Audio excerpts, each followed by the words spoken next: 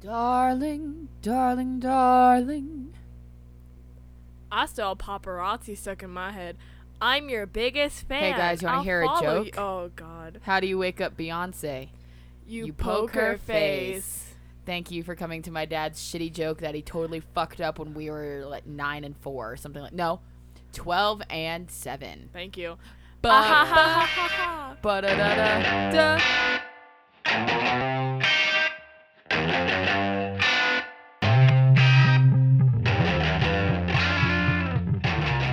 Our dad should be a comedian.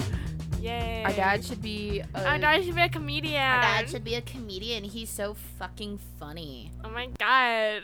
He's a comedian and a magician because he disappeared. Well, Hi, no. guys. Hi guys. No, he didn't disappear. We kicked him out. He Kicked. left. Well, No, we kicked him out. He did not want to leave until he was court ordered to leave. So hi guys. Welcome to Grab Bag Podcast. I'm Rachel. I'm Riley. And now you know too much about our family history. Woo! So, firstly, this episode's dedicated to one of our mentors who happened to pass away today. We're doing shitty movies that I like, and I don't think he would have liked this movie, honestly, because he really loved classic movies and classic musicals. But Rick would have loved the theme of this movie, which is underlying homosexuality and music. Na na na na. No, No, no. We're not talking about High School Musical, but God, I wish we were. Music in me. That was in a really good place, considering that I just ate hot Cheetos as a meal. Anyway, just say what you're gonna say.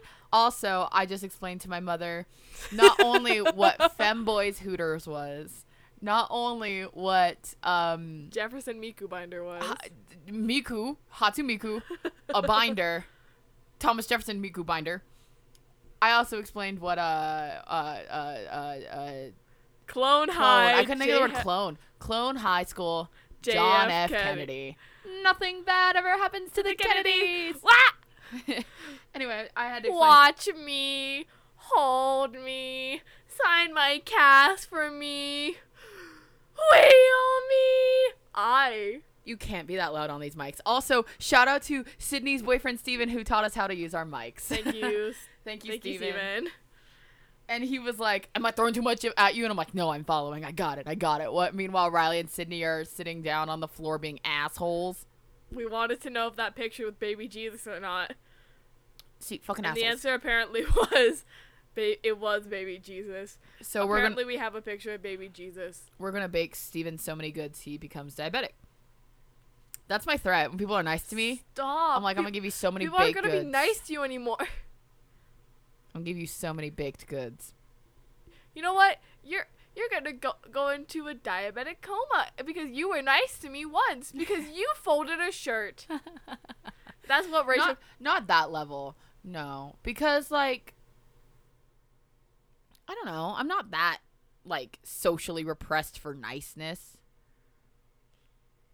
Like if a customer folds a shirt nicely after they just pick it up, I'm like, oh cool, thanks, that's super nice. But sometimes people can be too nice and too helpful to where it's just a detriment because they don't know what they're doing. Okay. I'll tell you a story later because I don't want to air out my workplace stuff. But one of my coworkers was telling me how they're helping a customer the other day, but they were being too helpful, and it was just getting them nowhere. Yeah. Yeah, because they weren't allowing themselves to be helped. Honestly. Oof. Yeah. Anyway, so this movie we're doing This week we're doing shitty movies I like, and this is a movie that is technically a shitty movie. I have never thought it was a shitty movie. Rachel, this is the theme of this goddamn segment. I know. We all know that you don't find movies shitty if you have a fun time. And because you were gay and 14, you had a 12. fun time. I was 12 when this movie came out. Wow. Am I wrong still? You're not. But the thing is, I like it. I like this movie. Rachel, you're allowed to like movies. This movie, so I looked at the Rotten Tomato score because that's just what everyone seems to quantify and qualify movies by. Which is a weird thing as a society we decided to do. Like, yes, let's movie ratings? Well, no, not in general, but like specifically Rotten Tomatoes rating. Well, it's because Rotten Tomatoes was a website, and that's like their niche, because like you would throw Rotten Tomatoes at bad performers in ye old England. Yep, Yeah. I just blew Riley's mind because she's like, oh no, it's all clicking into place, and now I seem stupid. I know that. Yeah, and so they're rating it on how badly they would have had a tomato thrown at them, how rotten the tomato would have been. Also, tomatoes were said to be poisonous back in the day, so they're literally trying to kill actors. Welcome to theater history. Anyway, you're just being a bitch about some website's niche way of saying this movie sucks for no reason. Yeah, because like I feel Because that's like, your brand. Yeah, I don't have a brand. I am brandless. Which is your brand. Cheerios. Stop that. Now we're going to get copyrighted for that. You just dropped For nothing else. You just dropped a brand name down on us. Rachel, we have sung I know. so many songs I know. We just referenced Beyonce. Anyway, oh God. so the Rotten Tomato score is 45%, which not that isn't that bad. That's almost halfway. But the audience score is 34%. That's not as bad as we anticipated. Not as bad as the last movie I liked, which was Stick It. Or Wait, Catwoman. What was Stick It? It was like 20-something%. Ooh. And Catwoman was in the But teens, Stick if It not. was good. Yeah, because we're stupid sluts, Riley. Okay, I don't have any. We're stupid sluts, and a lot of people were comparing it to Bring It On, and we've never seen Bring It On. Fair. But also, I feel like Stick It is a good movie, but that's also just me now. It's us being dumb gays, Riley. Well, it's me now, and not like me when I was in like when the movie came out, like what 2008. No, it came out in like 2006. Yeah, so like it's different time periods. Yeah. Yeah, you know. I know, I got you. Okay. Anyways, the movie we're doing is Jennifer's Body. Woo! So a little backstory on Jennifer's Body and my relationship with Jennifer's Body. Riley rolls her eyes because she's heard the story 1,000 times before. But it's important. So in 2009, this movie came out. And I don't want to say it was basically straight to DVD because it did show in theaters. But it was basically straight to DVD. My mom bought me the DVD, not knowing anything about it. She did not Rookie read. mistake. She did not read Rookie. she did not read a single thing about this. She just saw. Why did she buy it then? Because this was the year after she got me The Grudge for Easter. What? I got The Grudge in my Easter basket, the DVD of The Grudge.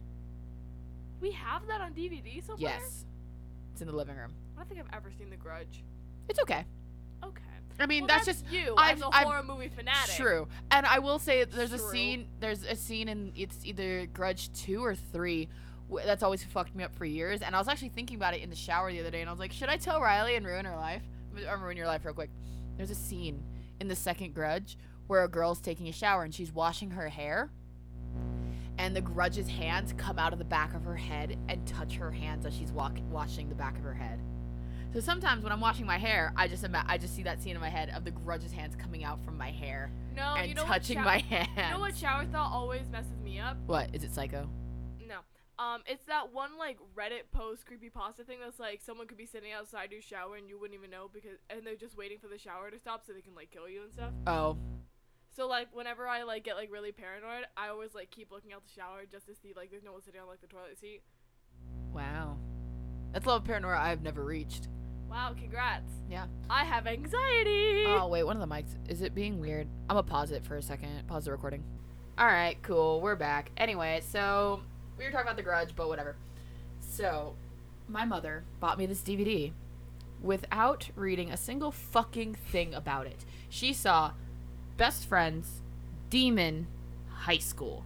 I was in middle school. I had a best friend since childhood like that. And I was a scary kid, so she was like, it's a good horror movie. It's going to be cool. It has Megan Fox in it and Amanda Seyfried, who she knew from Mean Girls as Karen, obvi. So, like... And Mamma Mia? I don't think Mamma Mia Mamma Mia was out yet. It was 2010, I think. Yeah. Because the 10-year anniversary... Oh, it might... I don't know. Let's see what Mamma Mia came out. When did Mamma Mia come out? When did Mamma Mia bless us with this? That's a staple in our household. And so I always will defend Mamma Mia.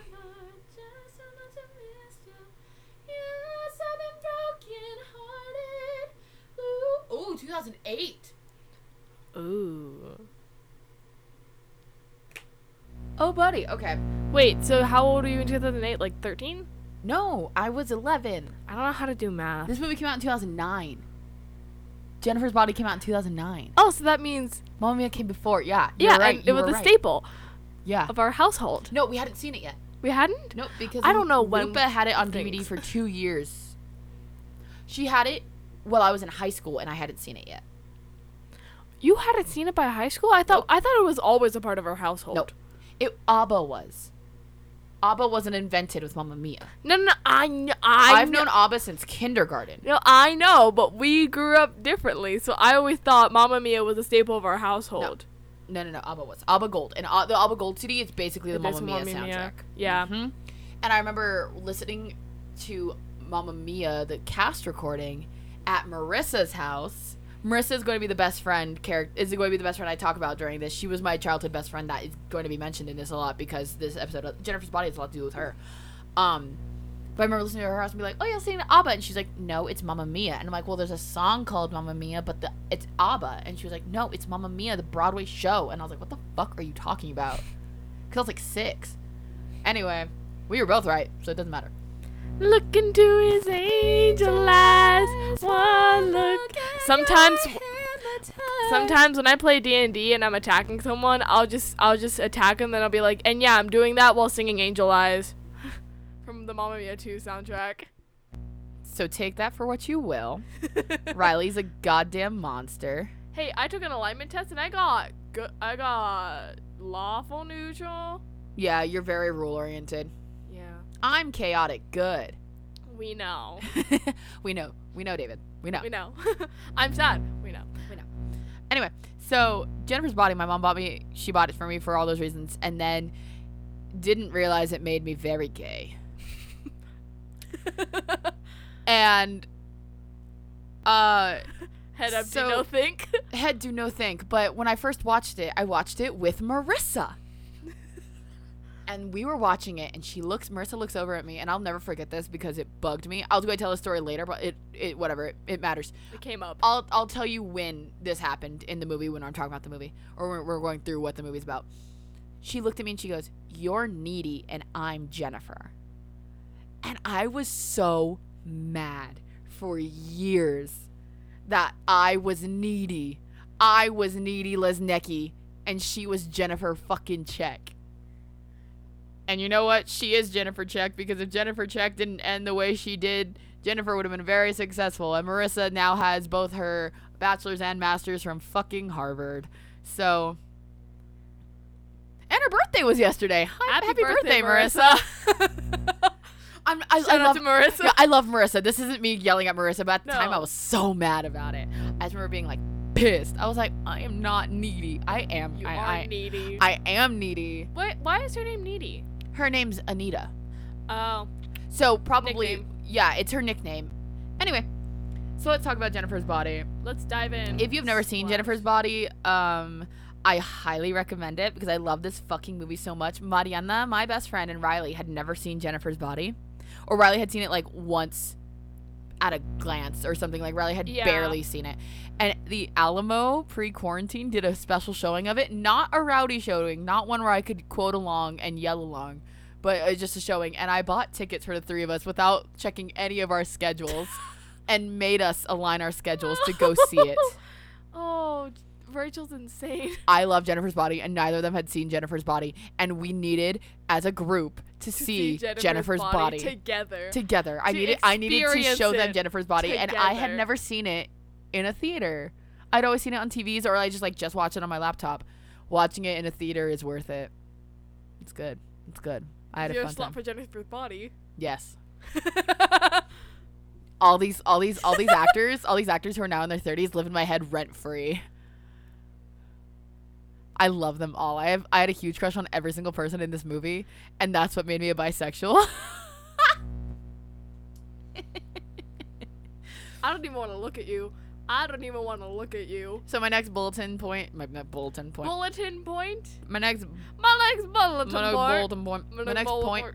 says, starring Amanda Seyfried and Megan Fox, and again, this movie made me gay. Oh, my next point is tell the Marissa story. Wow, I love that Done. we're really. I love I that love we're following- really checking the boxes Following here. my own fucking notes. I love that we're checking the bulletin points. Shut the fuck up. You don't make mistakes often. I get to milk it. I make mistakes often. I think it is bulletin point, though. It's bullet points. Okay. Because it's a Is it not bulletin sequence? board. Yeah, I know it's a bulletin board. I know bullet points is correct, too, but I feel like you could say bulletin points. I feel like it's nerdier if you say bulletin points, and I think that's what I'm bullying you for. Not whether you're correct or not, just because you said bulletin. Well, I mean, what's coming up is bullet points, so I'm for sure wrong. Yeah, I know it's trying to autocorrect me to bullet points. Okay, so it's not even bulletin points. Yeah, I just couldn't think of the word bullet. Love that. Okay. So, Even though bullet is in the word bulletin. I got more than halfway there. I needed to edit. Not the point. Everything in this movie is important to me. It's because you're fucking gay. Stop it. Every plotline is important when you're gay. That was an attack. You're going to homophobe prison. Anyway. How am I going to homophobe prison? I don't want to be in there. I don't give a shit what I you don't want. want to be with I don't them. give a shit what you want. I Okay, don't wanna so be with the them. movie starts with Needy, who is Amanda Seyfried, in her hospital room surrounded by a bunch of letters and gifts. And she narrates a lot of this movie, especially in the beginning, middle, and end. Or in the beginning and kind of like this, narration would be a big cinema sin, yeah, but fuck that guy. Anyway. Wait, why? What happened? He's just an asshole. That's fair. He doesn't watch movies for fun. And it's not, he only watches them to be critical, regardless of whether he likes them or not. So he only watches them to be an asshole. Granted, that's how he made his brand, and like he's making a butt ton of money off of it. It's also just kind of, it gets old. It gets very cynical after a while and annoying. That's fair. Yeah. All right. So fuck that guy. Continue. Anyway, so she's talking about how a lot of people write her letters and that she thinks she gets more letters than Santa Claus. And talking about how she used to be a normal person. It's cool, I guess. Cue scene of her changing, and there's a huge scar on like her side and one on her shoulder. Terrifying. And then she tells us she's in a mental hospital. We love it. Cue to her. We love starting out a movie. In a mental hospital. In a mental hospital. There. You're already there. Where else can you go? So, we really going to the extremes. A favorite part of the narration that I say a lot in my head that no one will ever fucking get is, I'm a kicker. Kicker. It says so on my chart. And so she's We sitting. get it. You're nerdy. She's sitting in the lunchroom. This dietitian lady comes up and is like, maybe don't eat a Pop-Tart. Maybe you need more nutrition than that. And Amanda Seyfried just kicks her the fuck in the face. And the lady literally loses a tooth. So she kicks the dietitian, knocking out one of the lady's teeth, and gets thrown into a solitary cell where an elevator version of a song that she quote-unquote fucking hates plays over the speakers.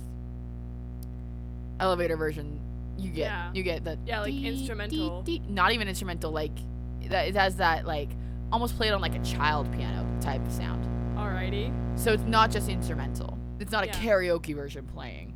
It plays, yeah. Karaoke night at the psych ward. Be like, Be like, let's sing to all these elevator tunes. let's sing these boys. And while she's sitting in there, she's like, I wasn't always like this. Cut back to 2 months ago. All of this happens in 2 months. Which I thought it was maybe like A year? half a year, like a semester. Yeah. 2 fucking months. And that surprised me. Earlier in her hometown of Devil's Kettle. It's named so because there's this huge waterfall that all feeds into this tiny hole that's so deep no one's ever figured out A, how deep it is, or B, where it leads to. And there's like montages of scientists dumping like random shit down there, like orange bouncy balls and shit, just to see where it comes out, and they've never found it. So maybe it's another dimension, or just really fucking deep. I love the narration. Sometimes I just put quotes from the narration in here because I love it. Also, this movie... We get it. You love it. Yes. They thought this movie was going to be way more successful than it was. And it's considered a cult classic now, actually, which is why they showed it at the Alamo. Yeah. Love it. Love to see it. I can't wait for it to have, like, Rocky Horror amounts of fame in 20 years to where I can go and yell things in public during Jennifer's Body. Anyway. I'm a kicker. K-I-C-K-E-R. It even says It's so on my chart. Rachel just yells it at the screen. Everyone Everyone throws a tooth at the screen. When the lady spits out her tooth. Anyway. Diablo Cody, who wrote this, released the screenplay as a book. So we also have Jennifer's Body, the book. And I cannot remember which came first in our house. Honestly, I don't either. I have no idea. I don't Because know. it wasn't released, like she released, it was written for the movie and released as a book. It wasn't released in book format, or it wasn't released like printed as a screenplay. It was, she added the like Needy says, looking around. She added what makes a book a book. She added the storytelling elements of literature in it, so it doesn't read as Needy, line, narrative, blah, blah, blah, blah, blah. It doesn't read like a screenplay. Yeah. Intro, house, day, Yeah. whatever. Or, yeah. Interior, house, day, whatever. Intro, fuck me. So I can't remember which one came first, but They there's a kind part of in just here. both appeared in our house. They at both the just same appeared. time. Yeah, it's And probably it from was a demon. I don't know. It was the gay fairy being like, boink. Being like, here you boink, go. boink, bitch. That's actually when I first started thinking I might be gay, but I hid it until college. Yeah. What a unsurprising story that most people have to go through. Yeah, Rachel came out in college. I came out. I came in out middle after school. Riley came out because I was like, Yeah. wow, why the fuck Riley came out? I guess I'm out now. And that was that. That was Yeah. literally that. Like I figured out that you came out like through like a Facebook post and Yeah, because I didn't do a coming out because I don't care, honestly. yeah. But on national, it was during Pride. It was like National Bisexuality Day or some shit like that, and where you I was did, like, buy makeup. I literally was just like, Happy Pride from your local neighborhood bisexual, and that was it. That was my Yeah. entire coming out. Yeah. And people I were was like, like, you're what the bi? I'm fuck? like, what? You didn't know? Wow, Rachel. I didn't tell anyone. I just did it. Why you like this? This movie. Let's continue. Anyway, this movie, stick it. So, Catwoman. Enter Jennifer. Rachel, wait. This series should be renamed Movies that made me Rachel gay. All of them. Enter Jennifer, who's played by Megan Fox. Cute, popular, slutty, basically the cheerleader flag patrol. Like, she's on the flag team, which is basically just cheerleaders with flags. Color guard? They just refer to it as flags the entire time. So I don't give a shit what it's called. I don't know what it is. She's a cheerleader. And she is like the stereotypical popular girl. Beautiful, funny. I don't know if she's that funny, but beautiful, rich, head of the cheerleading team. Yada yada yada. The whole shebang. The whole shebang. And she's a slut, so whatever. Love that. Needy, nerdy, smart, yearbook editor. Her boyfriend Chip, drummer and super adorable, played by Johnny Simmons, who is just so fucking cute. Oh, He's like 30, Rachel. he's 33 and has been married since 2005. He has 2 children. I googled him. Rachel Colleen. 2015, not 2005. Sorry.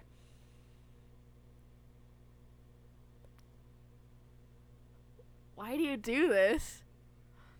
Rachel, this Wait, man I is might like, have gotten it wrong. Is it Kyle Gallner who has 2 kids? because like He is like 33 though. you do like this man lives in your head rent free. 33 and he's not married. Okay. He's only 5'10". He's only 10 years older than me. Short King. Hey, we stand Short Kings. He's not even that short. He's still 3 inches taller than me. Hey, Johnny Simmons, if you ever listen to this, you want to be in love? Rachel, you have too many proposals for that. You're right. None of which I would accept. Whatever. But if you don't know who Johnny Simmons is, Google him because he's that very cute, boyish, like boy next door type of looking boy. And if you've ever seen Evan Almighty, which is the sequel to Bruce Almighty, he is Evan's son, eldest son. Anyway, I've seen that movie once on TNT. I don't remember it.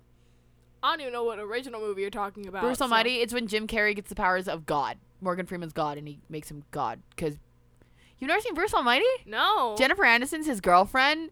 As part of his powers as God, he just makes her boobs like a little bit big. We need to watch Bruce Almighty. I think you would actually really like Bruce Almighty. It's very funny. Alrighty. I guess we're adding that to the things Riley needs to experience list. Yeah, buddy. Okay, so they're there. They zoom in on each one of them, being like, "My boyfriend, my best friend." One of the background girls. One of the background girls, the girl who protests the abortion clinic in Juno, the one who tells Juno that her baby has fingernails. Very specific. Alrighty. I don't know what else that actress has been in. I don't know her name. But the one who tells Juno, "Your baby has fingernails, Juno." Leans over to Needy, and is like, "You guys are totally like lesbi gay." And this entire movie is very queer coded. You cannot tell me otherwise. There's an actual gay thing, but the more I watch it, the more I'm like, oh fuck, this is queer coded. This is homosexual activity. This is gay. It's homosexual activity. It is gay, and okay. Yeah. Yes. So anyway, later, so at that point, Needy's like, "No, she's just my best friend. Whatever." Haha. Okay. So Jennifer then tells Needy that they're going out tonight, quote unquote tonight, and Low Shoulder is playing at Melody Lane. I saw their MySpace page, and the lead singer is extra salty. Riley, do you remember their definition of salty? Super hot. Yeah, beautiful. Hey! Jennifer and Needy have their whole like own language in this because they've been best friends literally since kindergarten. Another quote that lives in my head rent free is "Sandbox love never dies," meaning like they've been best friends forever since the Sandbox, so they're always going to be best friends because if they've continued their friendship this long, it's going to stay. So boo, cross out Needy. I cross out Riley sometimes and she hates it because it like boo, cross out Riley. The quote, but I don't understand the joke of it because it's not funny. Her name's Jennifer Check, and if you're not going to hang out with her, she's going to cross you out because it's not a check mark, it's an X. That's really basic. I didn't even know her last name was Check. Her name, I already said it once. Just while because you recording. say things doesn't mean I listen. God. There is no. Bro, that's the whole thoughts point in of this here. podcast. Well, no. Like I didn't know before this podcast that her name was Check.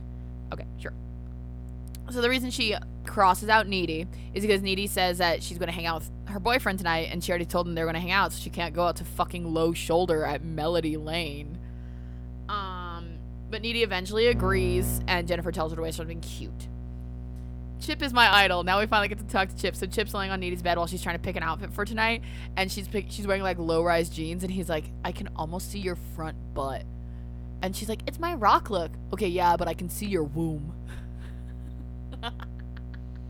The 2000s were a different time, man. I've never even heard of Low Shoulder. Which one is Jennifer stalking? The lead singer, obviously. She says he's extra salty. What does that mean again? Salty means beautiful. Then you must be soy sauce, babe.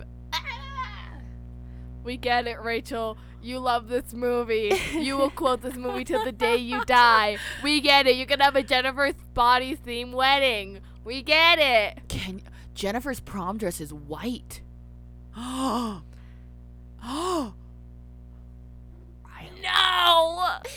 That means you have to dress as Needy in her 80s theme prom dress. The really, really ugly one. Cross out. Why do I have to dress up as Needy? Who else is going to do it? And you've got the hair for it. Hey. You've got the hair for it. I have no love before. I thought I would know more.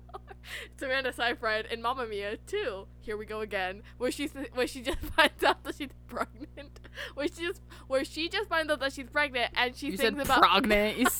You're like pregnant. Christ. Am I pregnant? I was laughing, so it broke up my word.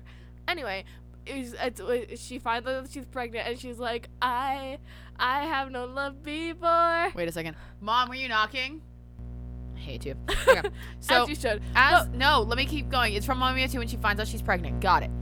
As they kiss. And she thinks the Dynamites. As they kiss, as Needy and Chip kiss. Yes. Needy stops and automatically knows Jennifer is there through their weird psychic bond. Because they're weirdly psychically linked. And that is a theme throughout this whole movie. Chip informs us that Melody Lane isn't a club, as Jennifer referred to it as. It's barely a bar and basically a bingo hall with taps.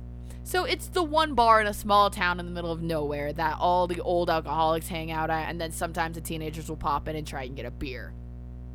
We all know it. We all know it. It's a thing. And then Jen tells him he's like lime green Jell-O because he wasn't invited. What's that mean, Riley? That he's upset and he's sour. He's jealous. He's jealous that he wasn't invited. And he's like, I'm not Jello. She's like, yes, you are. You're lime green Jello. We get it. There's a different language in this movie that I do not understand. It is just slang terms that they created. Stop kidnapping my girlfriend. He yells at the car uselessly as they drive away. Because Jennifer drove there that night. Jennifer got the car for the evening. Okay. So, Chip was right. Clubs are for attractive people in popular areas. All we had was a jukebox and a sticker toilet, which is a toilet covered in stickers. When I read the book, I must have read the book first. Because when I read the book, I just imagined a toilet that got stuck, I guess, or like that wouldn't flush, so it was a sticker toilet. But then I saw the movie and there were stickers on the toilet. Yeah, like, I must have read the book first. then how the fuck did you get your hands on the book first and then the movie? Because I think the book came out first because they were trying to release it to gain popularity for the movie. I don't know. I have Panic at the Disco stuck in my head. Continue. There's Panic at the Disco in this movie. Anyway, So they see a couple of boys from their grade, a football player and a foreign exchange student. Jen tries to smoke when she's stopped by a cop in training who is played by Chris fucking Pratt. yeah, I forgot that Chris Pratt was in this movie. I literally forget Chris Pratt is in this movie every time, and then he shows up for his one scene, this scene, and then disappears again. And we're just like, what? Chris Pratt is in this movie? Yeah. Anyway, so the band shows up, low shoulder, and they are wearing eyeliner, so Chris Pratt calls him the F-slur. And, yeah, I was like, oh, that was hard. Okay. Ooh. I was like, ooh, fuck. And they are a shitty mix of Fall Out Boy and Panic at the Disco. That's what they look like. And the lead singer looks like Adam Levine from Maroon 5. Nikolai. I never remember his name, but then they ended up saying it like 5 times in this movie, and I was like, how did I never know his name? All I think about him is a douchebag from Low Shoulder. Rara, Nikolai. I hate you. Don't sing the Rasputin song. Anyway. I thought it was important. Rasputin. Anyway, so Jennifer decides that they need some groupies and tries to pull Needy over. And she wants Needy to like flirt with them and get away from Chip for whatever fucking reason. Not get away like you need to stop dating him, but like there's better boys you could be dating. Type of ugly thing. Yeah. And reminds her that women have power. Quote, she's grabbing Needy's boobs at this point in public and saying, these are like smart bombs. You point them in the right direction and shit gets real. Again, very gay from the start. This scene's also very, very gay. So Jen plays sweet and nervous, like, oh, hi, yeah. Oh, my God, like, yeah, you guys just play your instruments, like, it's, like, so well. Like, in the way that only really, really hot girls can pull off. Yes. And it's almost a baby voice. Yeah, but it's not a baby voice. It's not the, but it is, like, it's like, oh, I'm so dumb. But, like, my voice is, I don't know, I guess it's too low to do. I don't know. I don't get I don't get it. I don't get how to do that. I don't want to do it, but I don't get how to do it either, so it doesn't matter. You don't understand its ways. Yeah. You have not mastered the power. So Jennifer introduces the both of them and asks Nikolai, who introduces himself. He's like, I'm Nikolai, and this is my band. Yeah. If he wants a drink. And she eventually, like, I'll go buy him a drink. They have this awesome 9/11 tribute shooter, but you have to drink it real fast, otherwise it gets brownish. Because it's layers of alcohol in red, white, and blue. Oh yeah, 9/11 happened this past week. Oh yeah, it was 9/11. Whatever. How are you going to get alcohol? I'll just go play Hello Titty with Bartender. That one lives in my head rent free too. Hello Titty lives in my head. This entire movie lives in your head rent free, Rachel. On loop. If you had to draw like a storyboard for this, you could probably do it scene for scene. Including the, because I ended up accidentally watching the unrated version, which has the extra scene in it, which I always forget about because it's in the book and not the actual rated version of the movie. For whatever reason, it's not like a bad scene or anything. I think it was probably just a time thing. Yeah. But, yeah. We'll talk about that when we get there because I go, oh shit, the extra scene. Yeah, and they're in high school, so Jennifer can't get alcohol. Duh. So while Jen's getting the drink, Needy overhears the band talking about Jennifer and questioning if she is a virgin, calling her a tease and assuming she would never give it up, and that's why, like, Nikolai's like, I know these types of girls. So, like, the butter queen, and they'll tease you all day, and they'll never give it up. She's a virgin, I swear on my life. And Needy, thinking she is being, like, the best friend in the world, interrupts and is like, excuse me, that's not my best friend you're talking about. And, yeah, she is a virgin, and that beats sleeping with creeps like you. Quote, exactly. So she goes with Jennifer, who's coming over with 9/11 shooters, and one of them's full of the other. She looks down and she goes, "Aw, Tower 1 is more full than Tower 2." Or she's something like that, like, "Aw, Tower 1's a little empty." Something like that. And I was like, "Oh, Jennifer, please." But they talk about it, and Jen's quote is, "I'm not even a backdoor virgin." And by the way, that hurts. And she also mentions that Roman, a.k.a. Chris Pratt, was the one who took her anal virginity. And she couldn't even go to Flags the next day.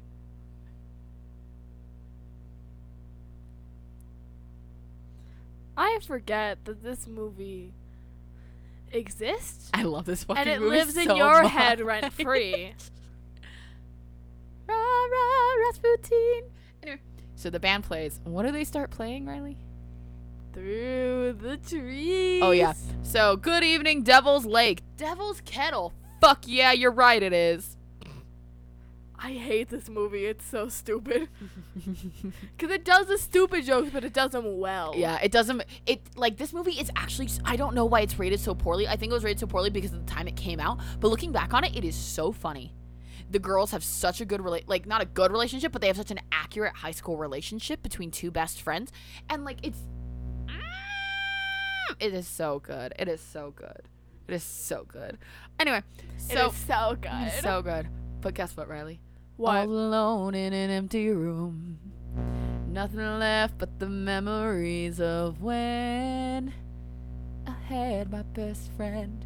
And I don't know how we ended up here. I don't know, but it's never been so clear. We made a mistake. And I'm the one that's gonna get us sued? And I see the broken glass in front of me. I see your shadow hanging over me, and your face I can see through the trees.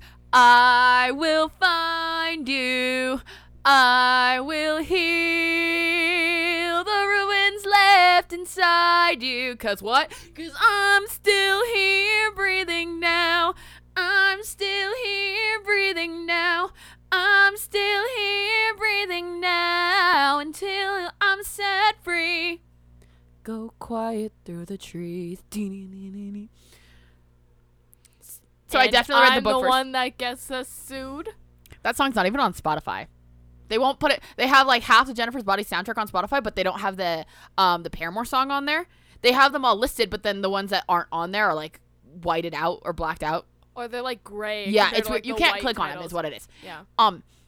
And Through the Trees is one of them. Fuck you. Put Through the Trees on goddamn Spotify before I start a riot. B. I definitely read the book first because I remember thinking that's not how I heard that song in my head, but I don't know how I heard it in my head because now I'm hearing it out loud. So there we go, mystery solved. And Well, glad that we figured that one out, gang. And C, Through the Trees is my Animal Crossing Island tune. I literally hummed it out until I got it. So it's that's my island tune. And Isabel sang it for me, and it was very nice. It was a very nice time. I find you Intensely irritating sometimes. Thanks. You're welcome. Continue. Okay. We're not even like 15 minutes into this movie either. No, we're not. We're not? No. Oh, great. This is still rising action to where this is still This is a prologue. This is still prologue. This is still expository. Exposition. Yeah. This is still expository. So here we go. This is where the plot actually like really begins. So while they play, Jen and Needy hold hands. And when Jennifer grabs Needy's hand, Needy just stares at her for like 40 seconds. Like, it's a Very long gay. time. It's so gay. And in that moment, I was like, this movie's a lot gayer than I remember it being. Even when I watched it a year ago with you and Mariana, or 2 years ago with you and Mariana. I think it was just a year ago. It was last summer. But like almost 2 years ago. Almost 2 years ago. But like, it's way gayer than I remember it being. And this like the entirety of the bar patrons like flock to the stage, I guess, and they're all watching and they're all kind of transfixed. And I've been to local shows to where it's at a bar and there just happens to be a band there. People don't do that. No, people don't do that. People don't do that. So there's something up here, obviously. Obvious. So everyone is so transfixed except for Needy, and Jennifer then eventually lets go of her hand, and as she lets go of her hand, Needy starts looking around and notices one of the amps sparks and causes the backdrop to light on fire, and the fire spreads to the ceiling and to the ceiling rafters and to the bars, and the entire place catches on fire. And once a rafter falls on a patron is when people start realizing what's happening, and then that's when the music stops. The entire fucking song plays. Okay, so and then it's scenes of people getting trampled and burning to death, and Needy eventually forces Jen out the window above the sticker toilet. So they stand on the sticker toilet and force themselves out the window so they don't have to try and try to get trampled by the doors. But before they even did that, the band rushed out first before everyone else in the bar. Like dicks. Casual, I guess. Whatever. And Jennifer is definitely in shock and is not responding very much to anything at all. She's either in shock or still transfixed because Nikolai made eye contact the entire song with her. So that's something I realized this time, was that maybe she wasn't in shock. Maybe what was happening was still happening, and she was chosen. She was obviously chosen, but anyway. More so than you realized. More so than I realized before. Because I know the plot. I know what happens. Yeah. But it was more so, it was catching more little things now that I was like, oh. Now that you were analyzing the movie for a 10-page... Now I was taking notes, yeah. For a 10-page thesis paper. You're welcome. Dude, if I had to go to grad school, if I was a film person and go to grad school, I would write it on Jennifer's body. I know you would. Chef's kiss. Bitch. The people in your class are like Fight Club, the men? bro-y movies. You can just say the boys. All right, the boys were writing about bro-y movies like Fight Club and what's another one? Wolf of Wall Street and shit like that. And then you're coming in with Jennifer's body. Wait. There's another one. There's another one. There's another one. Fiction. Yes, I was about to say, I watched it really Quentin drunk at Lexi's house once. Tarantino. I watched it really drunk at Lexi's house once and fell asleep during the middle of it. I've never seen Pulp Fiction and I don't want to. I've technically seen Pulp Fiction. I have no idea what it's about because I was really, really drunk and I fell asleep during the middle of it, like I said. I was sitting on Lexi's floor leaning against the couch. Alex Guillen was sitting behind me. And I was just like, yep. And that's when I fell asleep. Anyway, shout out to Alex. Apparently. Shout out to Alex. I don't think if he listens to this, his girlfriend might. Hi, Katie. Hi, Katie. Hi. All right, we're so annoying. Anyway. So, they're outside. They're sitting on the grass, and Needy's like, Jen, we got to get out of here. Everything's on fire. People are on fire. And she's just not responding. And bitch-ass Nikolai comes over with, a glass of scotch. Not even, he just had. Yeah, he just had. It had an ice cube in it. It was a glass. It was like a crystallized glass. It's dangerous out here. You want to head somewhere safer? Like my van? No. If you have a van. Yeah. No. And I mean, they're a band. They put their stuff in there. That makes more sense. If you can have more than just your bandmates and your stuff in the van, maybe don't have a van. Maybe don't have a van. Maybe don't have a van. Anyway. But so, literally, she's like, what? And he crouches down and goes, I'm in survival mode right now. Shut the fuck up! We get it. We get it. You're a predator. You're a predator. Nikolai offers to take them somewhere safe. Why are we both like this? We're both Eliza. Offers to take them somewhere safe, but Needy doesn't want to go and doesn't want to let Jennifer go, but Jennifer tells her to stop being dumb, and Jen just gets in the van. Needy and Jen lock eyes as Nikolai closes the doors and Melody Lane literally explodes behind Needy. And as she looks back at him when it explodes, he just smiles, closed mouth smile, and shrugs. It was bad. Yeah, it did not settle well with me. Obviously. I don't know, Chip, an 89 rapist? So Needy goes home, cries over the phone to Chip. Chip asks, did you get the make and model? I don't know, Chip. An 89 rapist? We get it, Rachel. You can quote this movie verbatim. It gets worse later. Great. I don't want...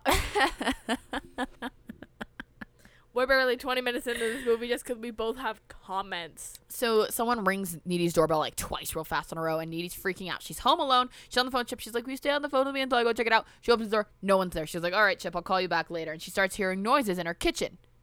And her room's upstairs, by the way. I don't know if she said that. I don't know. It's important. It's a two-story house. Yes, it's important later in the story, but her room is upstairs, so she had to go downstairs to open the door. And the kitchen's on the first floor, too. So she starts hearing noises from the kitchen. She slowly walks down the hallway, looks in the kitchen. It's just the faucet dripping. She goes over, turns it off all the way, turns around, and Jennifer's standing directly behind her. And Jennifer looks like hell. Literally covered in blood. Like she was wearing a cute little mini skirt, these leggings, which are now ripped and torn, these boots, a white puffer jacket, and it's ripped. There's dirt on it, and there's blood everywhere. It's on her mouth, it's on her jacket, everywhere. And she's acting super scary and weird. And she's not saying a single fucking thing. And Needy just is like, Jennifer? And she smiles with a mouthful of bloody teeth. Terrifying. Megan Fox, you're a great actress. You're terrifying. It was horrific. Horrific. So as Needy's trying to question her, she walks over to the fridge, rips it open, gets a rotisserie chicken out of the fridge, throws it on the ground, and starts eating it off the kitchen floor. And Needy's like, my mom got that at Boston Market. I'm supposed to save it.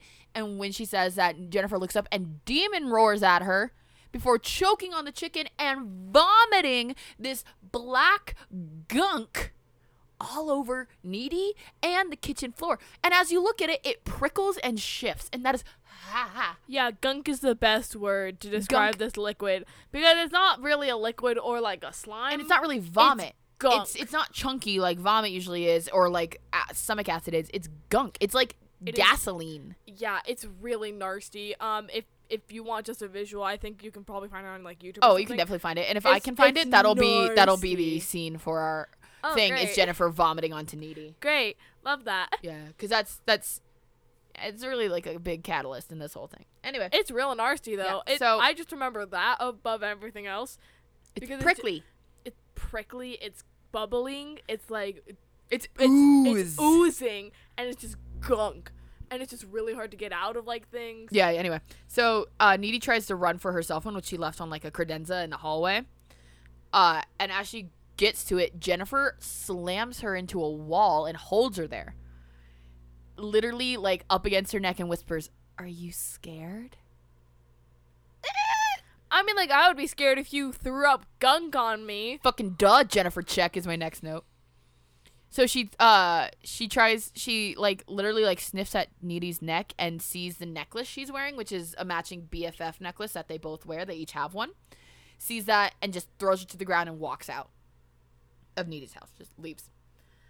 The BFF necklace is actually very important, and I forgot to put it in my notes, and now remembering that's what stops her. I remember, oh, yes, I meant to say that earlier.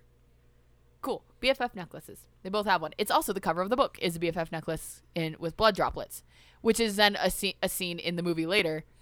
Like, literally the book cover. Crazy! They did it on purpose. Anyway. They did it on purpose. The next day, at school, Needy is shell-shocked as fuck, just sitting there not even moving in their, like, biology class. And Jennifer comes in and is fine and is beautiful as ever. Like, effervescent, glowing, that type of beautiful person. The Megan Fox type of beauty. And then, as Needy's like, what the fuck, Jen? They have a flashback to the sandbox scene. Where, this is where Marissa told me that I was Needy and she was Jennifer. Is when they're in the sandbox together and Needy makes her play with the Barbie they call Ugly Ashley. While Jennifer gets to be the pretty Barbie. And as Jennifer puts her hand down, she gets stuck by, like, a thumbtack that was in the sandbox. And Needy pulls out the thumbtack and licks the blood off of her hand. And swears she won't tell her mom, that way she won't have to get a tetanus shot. And that's where their psychic link comes from. Riley was trying to ask me earlier if they, like, did a blood pact or if they, like... Yeah, if they, like, slit, like, the inner parts of their palm to do a blood pact. Yeah, which is a lot of people do. A lot of people do that, apparently. But I did it silently so that I wouldn't spoil it. Yeah, and I was like, no. No, it's fucking weirder. Yeah. It just licked blood off her hand. Whatever. And that just means Needy is more linked to Jennifer than Jennifer is, because who needs Jennifer? Who needs the other more? Needy, I would say, probably. Okay, realistically, Jennifer needs Needy more. in the scheme of their friendship at the time, the way when you look at it like that, Needy means Jennifer, but Needy would have been better off after high school without Jennifer. Yeah. Yeah. That type of thing. Anyway, That type of vibe. and these are very much. I saw that Twitter post again the other day where it's like, did anyone else have a really close high school friendship with another female that ended with a big blowout, like a breakup? Yeah, that's what these two are. I had that. I don't think Riley had that, but she had it in middle school. I had it in middle school, and that was enough. And that was enough, yeah. And that was enough. To where you're basically dating your best female friend. You're basically dating, but you're not But dating. you're not dating because neither of you are emotionally literate to say so. Yeah, and then, like, you guys end up, like, having, like, a huge fight. Blowout. A huge blowout, which is basically a breakup. Yeah, and then you guys stop being friends and you don't talk to each other anymore. And Yeah. then everyone asks, like, how What you the fuck guys are, and you just can't say anything. Yep. You know, that kind of experience. Been there, done that. Been there, done that, messed around. Having fun, don't put me down. I'll never I don't let need to you do that. see me off my feet. I don't need to do that ever again. So I didn't need to do that in high school. I We're already did it in emotionally middle- literate now, though, Riley. We understand what it means, what it feels like to have a crush on a girl now. That is also true. Anyway, Anyway, so Jen's being super flippant about all the people that died because everyone they talked to basically that night died. The 2 boys from their grade, a Spanish teacher, several parents, another like 6 students or something. And Needy has been up all night fucking scraping the black gunk off the floor, and Jen doesn't even remember any of it. Needy even, it shows her like her nails, which still has like the black gunk around her cuticles. yeah. And Jen goes, God, you need a fucking Manny. I don't know, like the imagery of just Amanda Seyfried Crying and while scrubbing the linoleum. well, not even the linoleum. It was like tile, wasn't it? It's linoleum. She says Okay. it's linoleum, yeah. But it but was it's- just like in In the between book, group. it's specified as her mother's like pet project of a kitchen, to where it's 70s. It's a Yeah. retro kitchen, so it's linoleum. It's special, like. Yeah, it's like specialty. So like Needy was crying because she was afraid she was getting in trouble. Well, she's crying because it's 4 a.m. and it's 4 not a.m. and it coming has up. Gunk. Yeah. Anyway, And it's gunk. she didn't want to go anyway. So yeah, the footballer and the Florida exchange student from earlier died in the fire. So Needy tells Chip in the hallway, and she tells him about the night before with Jen, and he doesn't believe her that the vomit was like evil and prickly, because that's how she describes it. She was like, I don't know, it was like evil. And he's like, all right, do you need to talk to someone? And she's like, I don't tell lies and I don't tell whoppers, Chip. And he's like, I know, but like you just went through some shit. You might just want to talk to someone to make sure you're okay. Chip's a good boyfriend. He is a good boyfriend. Chip's a good We boyfriend. stand Chip. We stand Chip in this house. And as they're talking in the hallway, Chip and Needy are approached by the school's reigning emo, Colin Gray. This was during my emo phase. You had a crush on him. Yes. And still, because they talk about Shakespeare, he writes poetry, he is very cute, has a lip piercing. We get it, Rachel. You want someone to read you poetry by dead men. Well, you read me poetry by dead man. You see, I could never. I wanted to be a girl. I don't in a have. white t-shirt over coffee stirring in the cinnamon. I don't care enough about poetry. I don't like poetry generally, To but deal I with think that. I like the romanticism of poetry. I don't care for it. So And I like Shakespeare.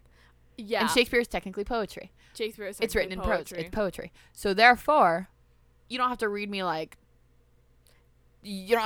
Lord Byron. Just get some fucking Shakespeare. I don't give a shit about Robert Frost. Give me some fucking Shakespeare. You don't have to read me. Why did I pick the most Robert obscure Fitzgerald. fucking... Who is Robert Fitzgerald? Who the fuck? What the fuck is his first Talk name? about then? F. Scott Fitzgerald, who Sure. wrote novels, the guy who wrote the fucking Great Gatsby, who stole everything from his wife Zelda.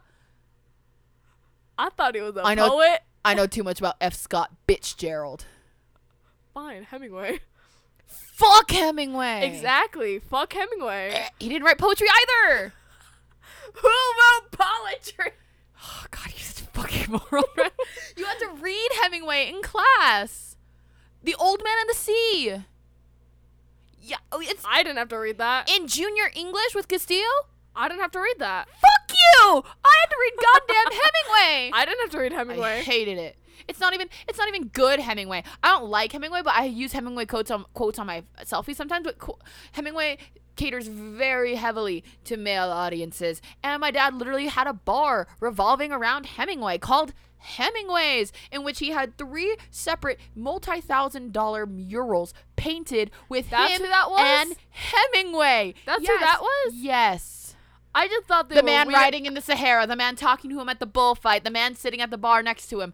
Hemingway. That was Ernest Hemingway. I just thought they were white dudes. Our father's a bitch. Our father was a bitch. He's coming up too much in this episode. I don't know why anymore. It's called trauma. It's called trauma bonding. We're bonding with our audience, Rachel. I hate it. Now you all know. Also, there are pictures of it on the internet. If you Google Hemingway's El Paso bar, you can still see like 1 or 2 of the murals that people have like put on LinkedIn or like Yelp from when my dad's bar was open over 10 years ago. That makes me uncomfy. Well, it's because I was Googling it not the other day, but like back in January or December, because I was telling one of my friends at work that my dad literally was so fucking vain with his bar that he had himself painted in the murals with Hemingway. 2 of the 3 murals in that bar were painted with him in them. With fucking Ernest Hemingway. Are you fucking shitting me? How fucking vain. Ah! I'm still so mad about it. Narcissist is typing. I'm so mad. I'm so mad. That's where my fucking college money went. Ah! Okay. Now that we're out of trauma corner with Rachel, let's get back to Jennifer's body. Angie time is over for now. We'll just add that to Riley being a dumbass that she doesn't know any fucking poets off the top of her head. Not a single one. Not even like an Instagram poet. Well, like Rumi Khan. Rupi Kaur. Kaur. Rachel Wiley. Lang Lev. I named 3. I didn't know that last one at all. I don't like poetry. I don't like poetry either. Yeah, I don't like poetry at all. I don't care enough to know about any poets because I don't like poetry. Those are just 3 I've come across in being a person. Well, I knew Robert Frost when you said it. Okay. Cause it was the forest one with like the 2 roads. Do you remember that? Because the Sweet Life Zach and Cody, because at one time Zach got it right in class in summer What? school. I remember it because of that. I remember because Juana made like a We love you, Juana. My friend Juana made like a We both sidebarred at the computer with our bodies. We both physically went to the side before returning to our conversation there. We love you, Juana. Oh god. No, because Juana wrote like something for it and she made me read it and I just remember it for that reason alone because I love Juana and I hate poetry. Cool. I also hate poetry. When we had to write there's poetry. Edgar Allan Poe is a poet. Yes. Oh my god, Riley. Yes. Yes, he is. He's a poet. Oh my god, you got fucking 1. Maybe God is real. I don't know. You got 1. It's funny because I also quoted I quoted the Raven one recently. The Raven one? Yeah. It's just called The Raven. Cool. I quoted the Raven one recently. Stop looking at me like that. There's a sadness of There's a a thousand reason- oceans in my eyes. That's how I'm looking at Riley. That's what There's a like reason that why I means. wasn't an English person. Like I'm not. Like, I was an English I'm not kid. an English kid. I'm an English kid. I'm a science kid. You're a science kid. You're a science gay. I'm an English gay. Yeah, like I could do chemistry real easy. I hated chemistry. I got like- physics. I like chemistry. I don't like physics. I There got we go. chemistry, biology. If you put Riley and I together, we make one whole person. Yay! Anyway, let's get back to Jennifer's body. Sorry, we really This got episode's gonna be sidetracked. 2 hours long again. Who gives a shit? I don't. Sorry, I- y'all. It's my podcast. I don't give a shit what. It's my movie. My superhero movie. I started singing it at the same time, but I started mouthing it because I didn't want to be annoying. And then we just both started at the same time. We have one brain cell. Singular brain cell. Okay. In the hallway, Chip and Needy are approached by the school's reigning emo, Colin Gray, who I've Colin. Yeah. You can't be emo and named Colin. Sorry His to last all name the is Collins. Gray. That's like the perfect emo name. But Colin by itself? It's because you don't have You the same have to- associations no, as the no. name Colin that I do. Yes. But I feel like you don't refer to people by both their first and last name unless they're like celebrities or book characters. People call me by my first and last name. But like not on the regs. Yes, on the regs.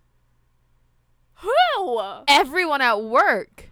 I'm not at your Okay, workplace. literally, Larry will come to me like, "What up, Rachel Robbins?" And Larry's last name doesn't start with an L. Like mine starts. My names are both Yeah, RR. alliteration. So I'm literally like, "What up, Larry?" Last name because last name is L and his name's Larry. Wow, I love the alliteration creativity Yeah. that you created there. No, I mean, I just needed it because I could just call him by his full last name, but Larry last name's more fun and whatever. But then he started doing it, and so everyone started doing it. And so like David, the visual who is no longer at our store, would be like Rachel Robbins, and I'd be like David. So Mind your business. mind your business. But so it's everyone calls me by my first and last name. I call Sarah Lee all the time. I don't talk to her very much anymore, but every time in high school, it's just Sarah Lee every day. I don't know. It's just because I don't refer. My friend Steph, I call her by her first and last name. But I don't refer to people by their first and last name, so that's why maybe it's freaking me out Okay, and cool. not you. But see, I make nicknames for everyone. Yeah, I don't do that because I don't like nicknames, personally. Okay. And that's very type A of you to know that you don't like nicknames. I just do it inherently. No, I don't flow like with when it. people call me nicknames. My friend Katie, the one who dropped me off at Christmas, her name is just Katie. It's not Catherine. It's not Katerina. But I'll go up to her like, what up, Catherine? What up, Katerina? I'll elongate her name. Like our professors who go by their nicknames, I'll call them by their full names. Not first and last, but I'll be like, instead of Kim, I'll call her what up. I'll be like, hi, Kimberly, because I'm annoying. Yeah, I don't like nicknames. I don't like when people call me nicknames. It just does, like, my name just doesn't have nicknames like that. One of my friends at work calls me Ratch, even though I hate it. I don't tell her anything because it comes from a very nice place. So I don't like being called Ratch, but she says it. She's never. She's a kind human. She's being a very who kind doesn't human mean being it who doesn't know that I don't like it. So I just let her do it. But if someone else called me Ratch, we're having problems. Or she'll say Rach. Rach I prefer, but either way. Yeah, because my name can't be like shortened like that. Our names can't be shortened. It's really Our names we don't are have multiple nicknames. syllables, but they're hard to nickname. Yeah, like I just don't like it. I just don't like nicknames. I'll just call you Lee from now on. Like what? No. Because what else am I call you? Right? I'll be Lee from the tea shop. Stop it. I knew we were going there, and I set it up. But I still didn't like it. Thank you for Anyway, setting up my joke let's for me. go back. Ba-da-ba-ba. I've also been in love for years with Kyle Gallner. He was in The Haunting in Connecticut, the one where it's a scary movie, but what ends up the whole plot of the movie is that they have ghost problems, and it turns out their house was like not used by a serial killer, but like a cult or something like that, and the bodies are buried in the walls. And he's been channeling them, and he like oozes ectoplasm out of his mouth at one point during a seance. Hey Rachel. I saw the movie in theaters when I was like Hey, 12. Hey, no, hey Rachel. Hey No, Rachel. Hey Rachel. Hey Rachel. Yeah. Why do you remember weird details from movies that is just the climax of the movie? Because it scarred you. Why don't you suppress your trauma like everyone else? Look at because it's the poster for the movie. Why do you do this? I pulled it up way too fast. It's because I was ranting at you and you weren't listening. Oh, I was. I do it because I can and I'm allowed to, and it's a free country. Thank you. Fuck you. So Colin's being an emo and is glad. Straight up, he comes up and he's like, Needy, I heard you were at Melody Lane last night. She's like, yeah. And he's like, cool. Glad you didn't die. Nods at her and walks away. And Chip gets all jealous. He's like, when are you friends with Colin Gray? And she's like, we have class together. We have creative nonfiction together. He's actually pretty good. Or yeah, I think she says something like creative nonfiction to where it's not creative writing or creative fiction. It's like something non something. Yeah. Whatever. But It's an English class. It's a creative writing class. Whatever. And apparently he's a very good writer. Yeah. Zoom in across. Get it, Rachel. You simp for Colin Gray. I really do. Out of all the characters in this movie, he's the one I would fall in love with very hard. He or Chip. Riley doesn't care. She's just blinking very slowly. I would like to pose the idea that you wouldn't, if you were submerged in this universe, you would fall in love with all of these people simultaneously because you're like that. No, because in this universe, if I were submerged in it... No, not as a character, as yourself. No, even as myself. I would have grown up with these people. Yes. In this small town. Yes. I would have, probably never been out as a gay ever, ever, ever. All right. So even if I were in love with Amanda, fuck me, with Needy or Jennifer, it would never have come to the surface, ever, ever, ever. Alrighty. Chip obviously is dating Needy, and Colin is the exact type of boy I would pine over for years. I know. Stop mouthing things. Stop dragging me. Riley's mouthing it so she doesn't hurt me in public, but... So then I don't do a full roasting. I'll just do a light one in private. It hurts. Picture my booty up in 3D. I'll shake my booty in my own. That's from Teen Titans Go, the movie, and I hate it. Never even seen it. Nope, I've never even seen it. It was just a TikTok trend, and it just lives in my head. You see, you have movies in your head rent free. I have memes, and I don't know. I don't know which one's worse. I also have books in my head rent free. I'm rereading same. Vampire Academy, and literally I was sitting in the break room with one of my coworkers yesterday, or not yesterday. What day is it? Monday. We're recording this on Monday. I did go to work yesterday. Was it yes? It was Saturday. Sorry, I worked back to back, open and close both days, so my brain is like, when did anything happen? It was Saturday because I had a full ass lunch and I had finished my book, but I didn't realize how close I was being done, so I found a PDF of the next one online, but I had forgotten how it started. So nerdy. But I'd forgotten how it started, so I looked over at my coworker who doesn't read not conventionally, but doesn't read for fun. And I was like, do you ever read? And he's like, no. And I was like, cool. When you watch a series, and because I was like, I can flip that because I do the same thing too in the series, so it doesn't matter. But then I asked him, he was like, oh, yeah. No, I totally do that. But I forgot where I was going with this. Oh, yeah, Vampire Academy lives in my head rent free. But it's so long that there are certain parts that I lose. Yeah. Yeah, you can't remember everything. Nope. And next time I pull books Riley won't read, I will therefore be doing a series. And I will not pull a topic for like 7 weeks because each week will be one book of that series. Yeah.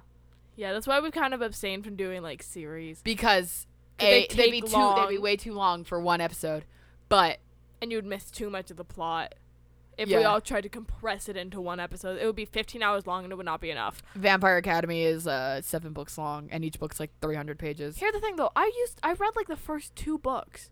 I just don't remember like half of it. Then it's fine to talk about. All right, that's fair. Yeah. Anyway, let's keep going back to Jennifer's Body because this episode's gonna be so fucking. It's gonna be so long because we're not even halfway through. No, we are literally just talking. Anyway, so zoom in across the football field. We're zooming to a boy named Jonas, who was the football player who died's best friend.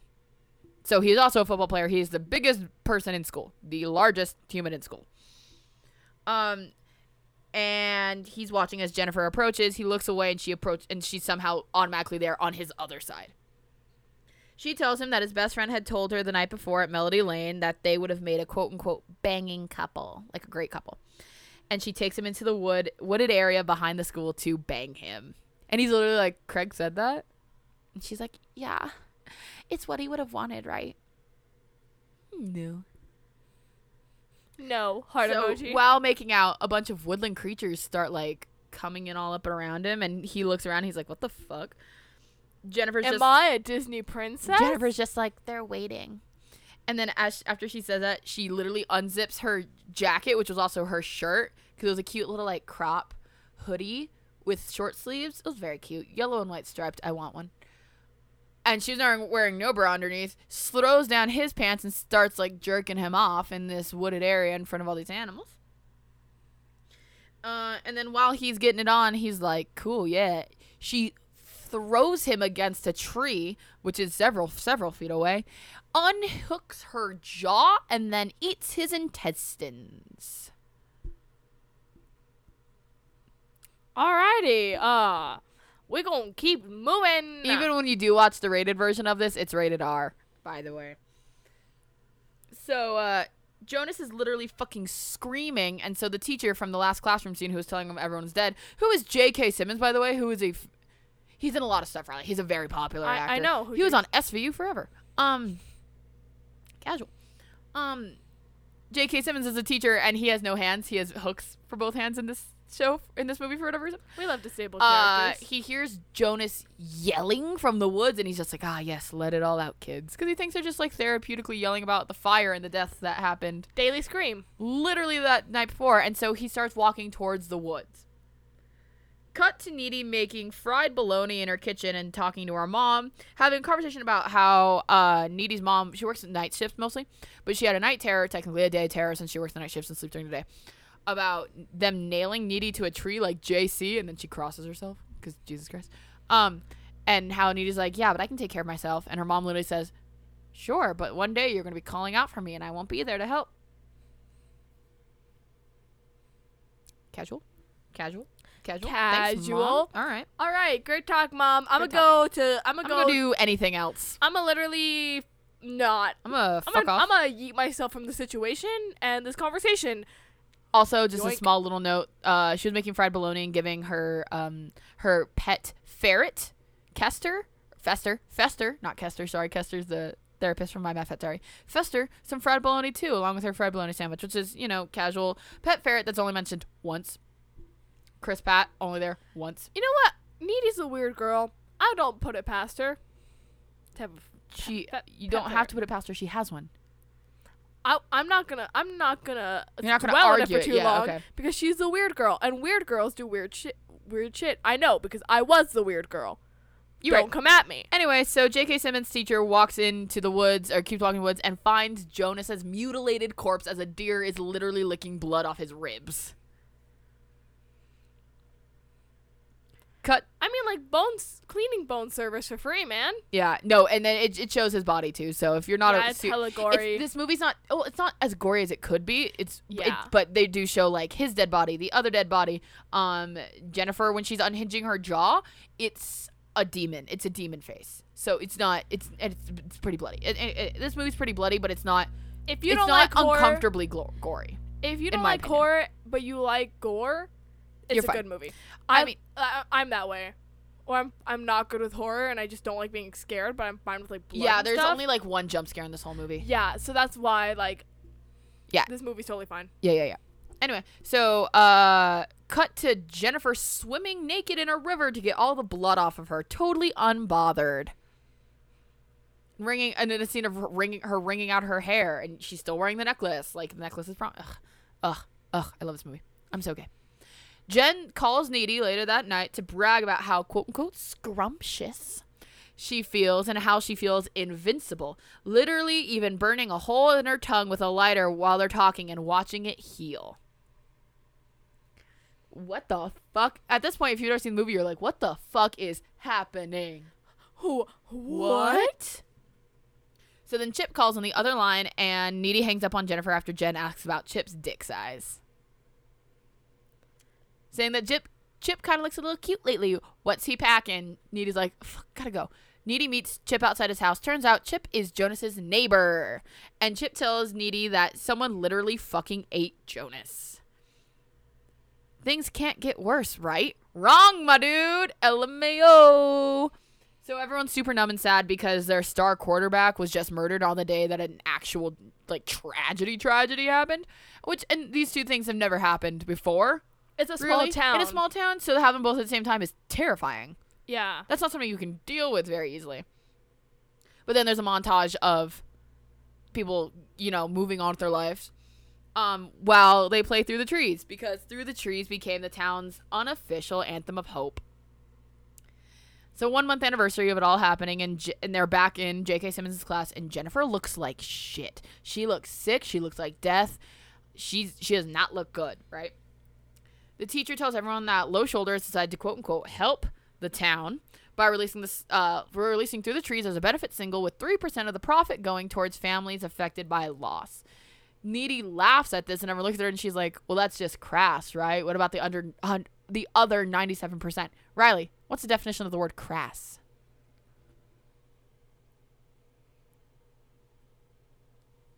You're going to let it slide by. I do not see. It means greedy. Thank you. Let's keep moving. Well, because Let's Needy keep literally asked everyone if rolling. that's just crass, and then has to explain the word crass. She looks around, no one answers, and she goes, greedy. One of the girls, the protest girl, the you're totally lesbian gay girl, turns around and goes, no, Needy, Low Shoulder are heroes. And Needy's like, I literally was there. They're not heroes. They get into a fight. And the teacher has to break them up. They get into a verbal argument. So obviously, Low Shoulders, a national hero now. Their national successes, they are viewed as heroes, and their music is becoming super, super popular, whereas they were only like on MySpace before this. So something Instant success is fucking up. Something's up.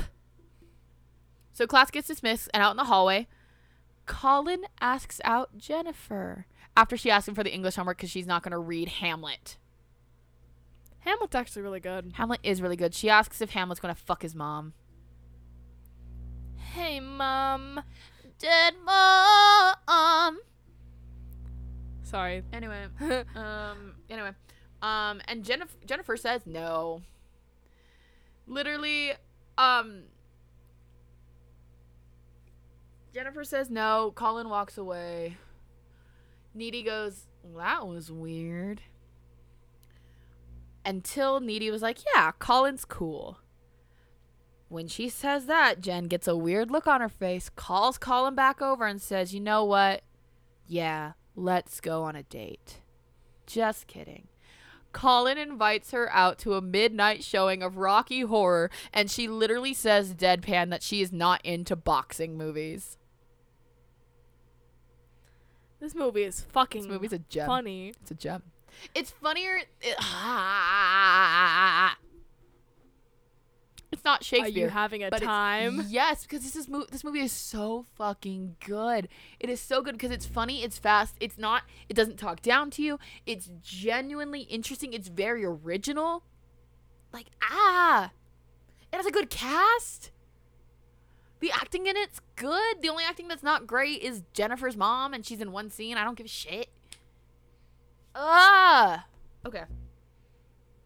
Rachel's upset that this movie was so bastardized. Dissed. I want a Jennifer's Body musical. I want one so bad. When I get to New York, that's what I'm going to start working on. My Jennifer's Body musical, my Fat Camp musical, my Pat Benatar jukebox musical, TM.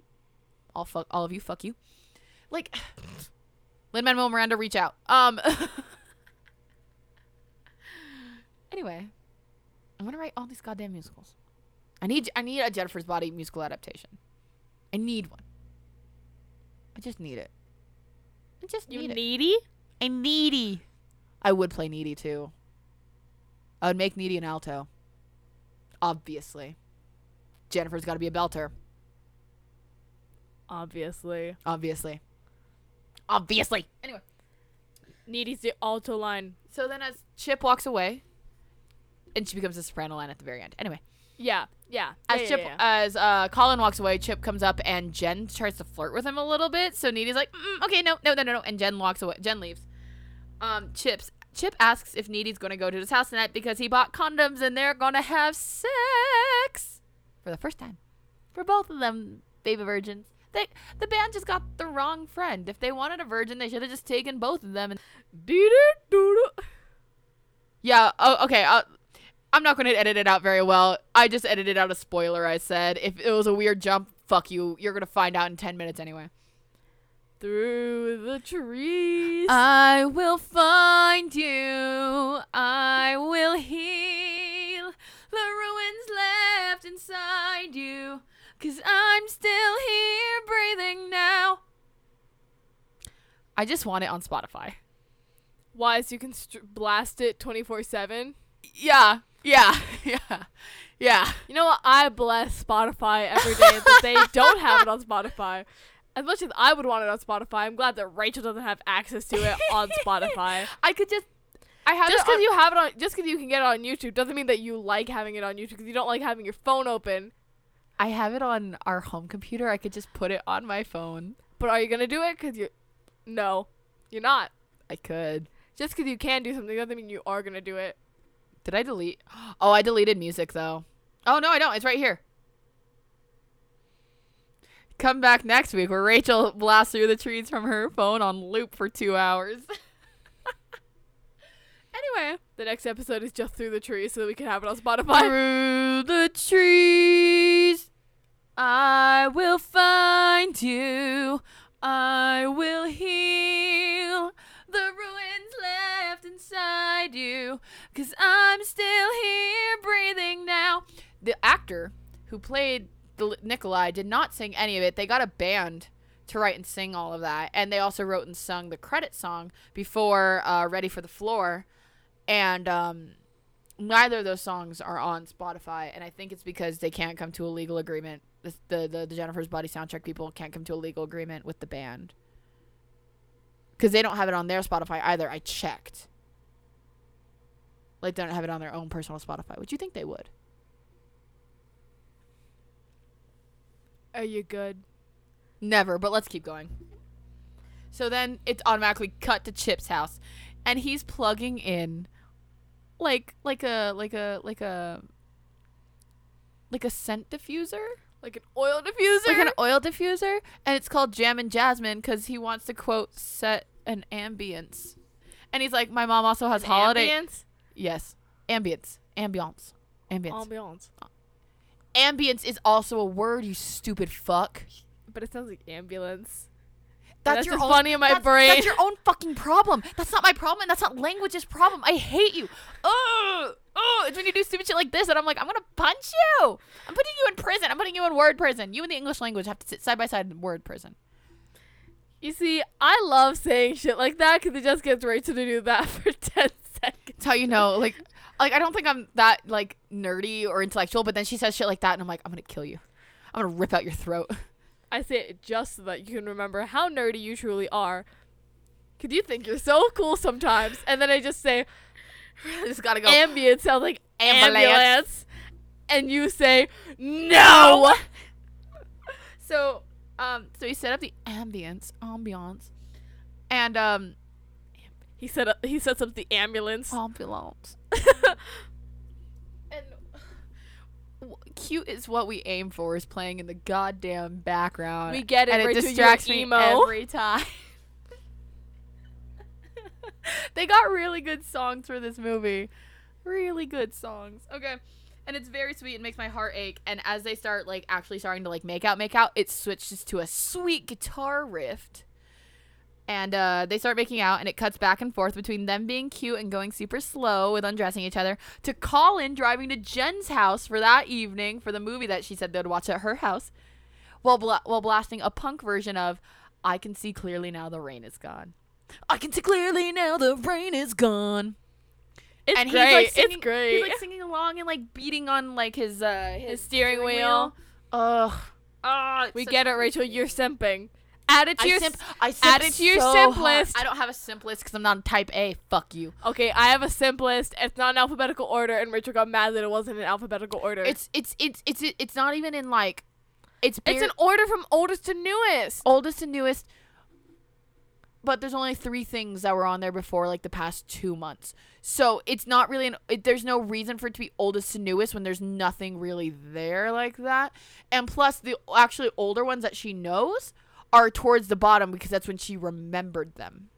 Yeah, it's from when I remember them. See, that's not oldest to newest. That's your But brain that's being stupid. oldest to newest No, with because my brain remembering them. But that's not oldest to It's newest not then oldest because you to should newest put. in time. It's oldest to newest It's from not when even. I remember I them. wasn't thinking oldest to newest in creation. I was thinking oldest to newest when you discovered them. We're just getting upset. Because Riley's so type A, she does think that doesn't make sense. And I made a pie chart.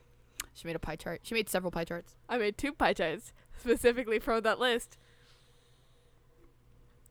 And Rachel won't even make one list. I don't need a list. If I simp, I simp, and that's God's plan. But don't you want to figure out, like, No, the statistics of your simping? I don't need the statistics. It's basically for everyone. That's the point. I'm an idiot, and there's no. But there are specific statistics that you could Yeah, probably figure out. snarky. Done. It's not that black and white, Rachel. Sometimes you It gotta look is. farther. Snarky. Done. God damn it, we have to continue. We're barely halfway through this I movie. can see clearly now the. Yeah, this is actually the exact halfway point, by the way. Oh, wow, look at that. We are 2 hours in? A long time, and that's not a.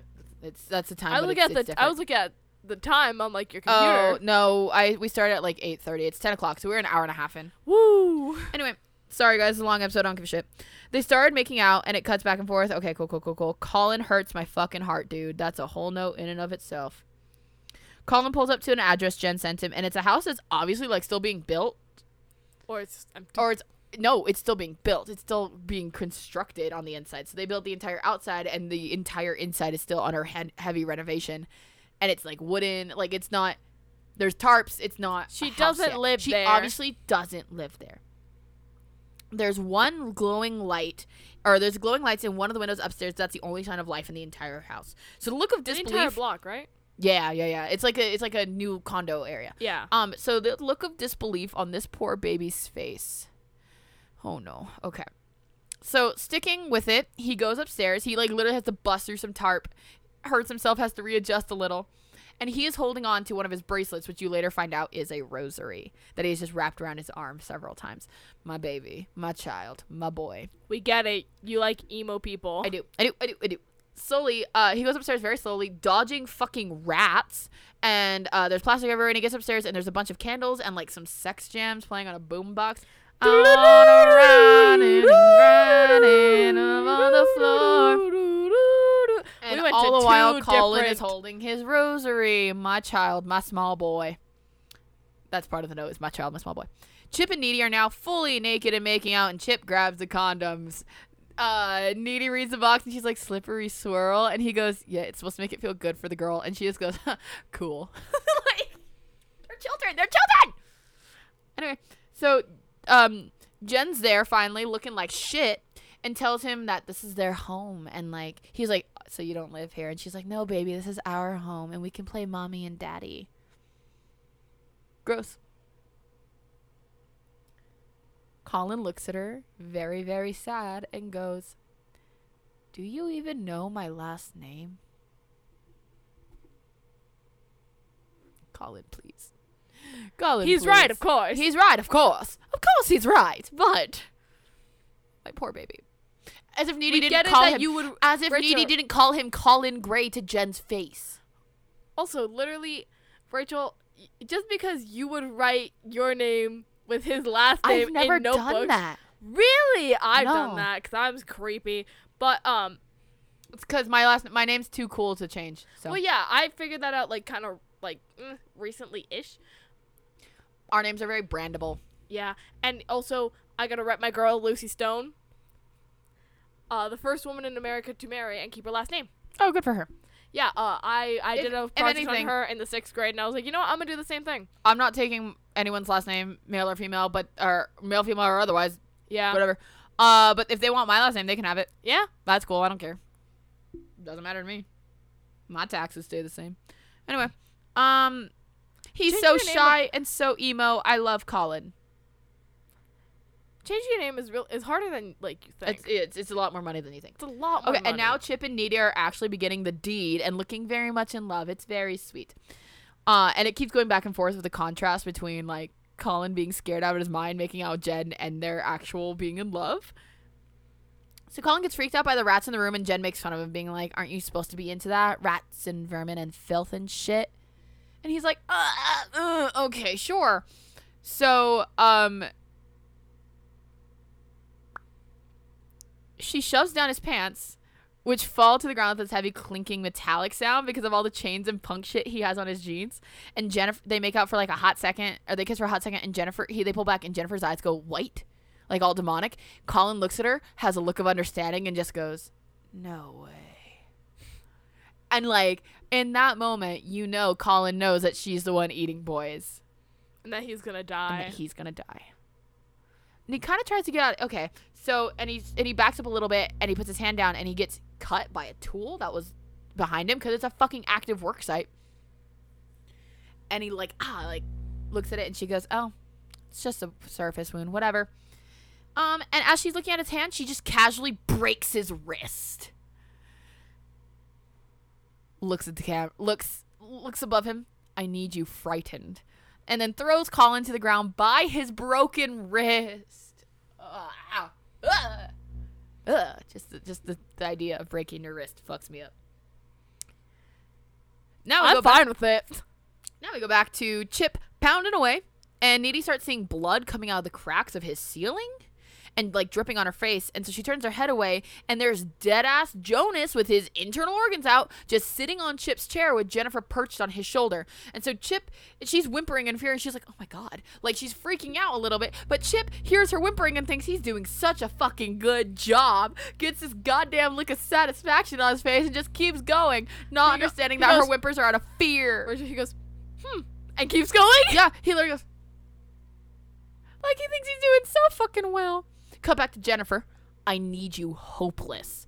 Unhinges her jaw and rips Colin apart while he's screaming the entire time. So Needy starts to actually freak out. And Chip's like, oh, what? Are you okay? And then he looks at her, he takes a breath and goes, am I too big? Boys No. are dumb. I had to pause for that because I was just like, wait, should I say this? And I'm like, yeah, you know what?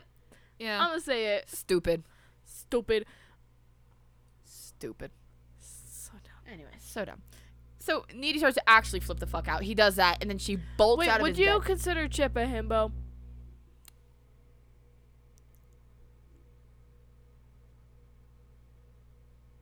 I don't think he fits the himbo hotness qualifications. Hey. No, not saying. No, he's super. The thing is, he's cute. Himbos can be cute.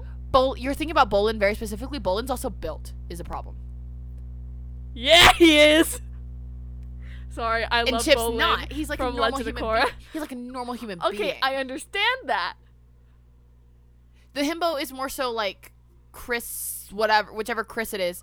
In Chris Evans, Chris Pine, I don't remember which one in Ghostbusters. Chris Evans, yeah. No, that's Captain America. Chris Hemsworth. There's so many. There's too many. There's so many. They all look the And same. they're all blonde and they're all an Avenger. So fuck it, who gives a shit? Fuck it. Fuck it. Fuck Don't it. name your kids Chris. Anyway, like that. Yes. To where he's built, he's like stupid. He's like statue beautiful, but he's also stupid. Okay. Yeah. Whereas this character is super cute. He's not bad looking at any expense, and I don't think he's stupid enough. There we go. Because he doesn't fit like statue beautiful, and he doesn't fit I've been in second grade for 10 years stupid. God. Okay. He is not a himbo, but he is close. But he is almost there. He is almost there. And that's what matters. That's what matters. Anyway, so cut to Jennifer drinking the blood out of Colin's body cavity with her hands, and him still holding his rosary. That's when they finally show it's a rosary. I already knew it was a rosary. It's whatever. So on the way home, Not a spoiler. it's not a spoiler. On the way home, Needy accidentally runs over bloody ass Jennifer, who's standing in the middle of the road.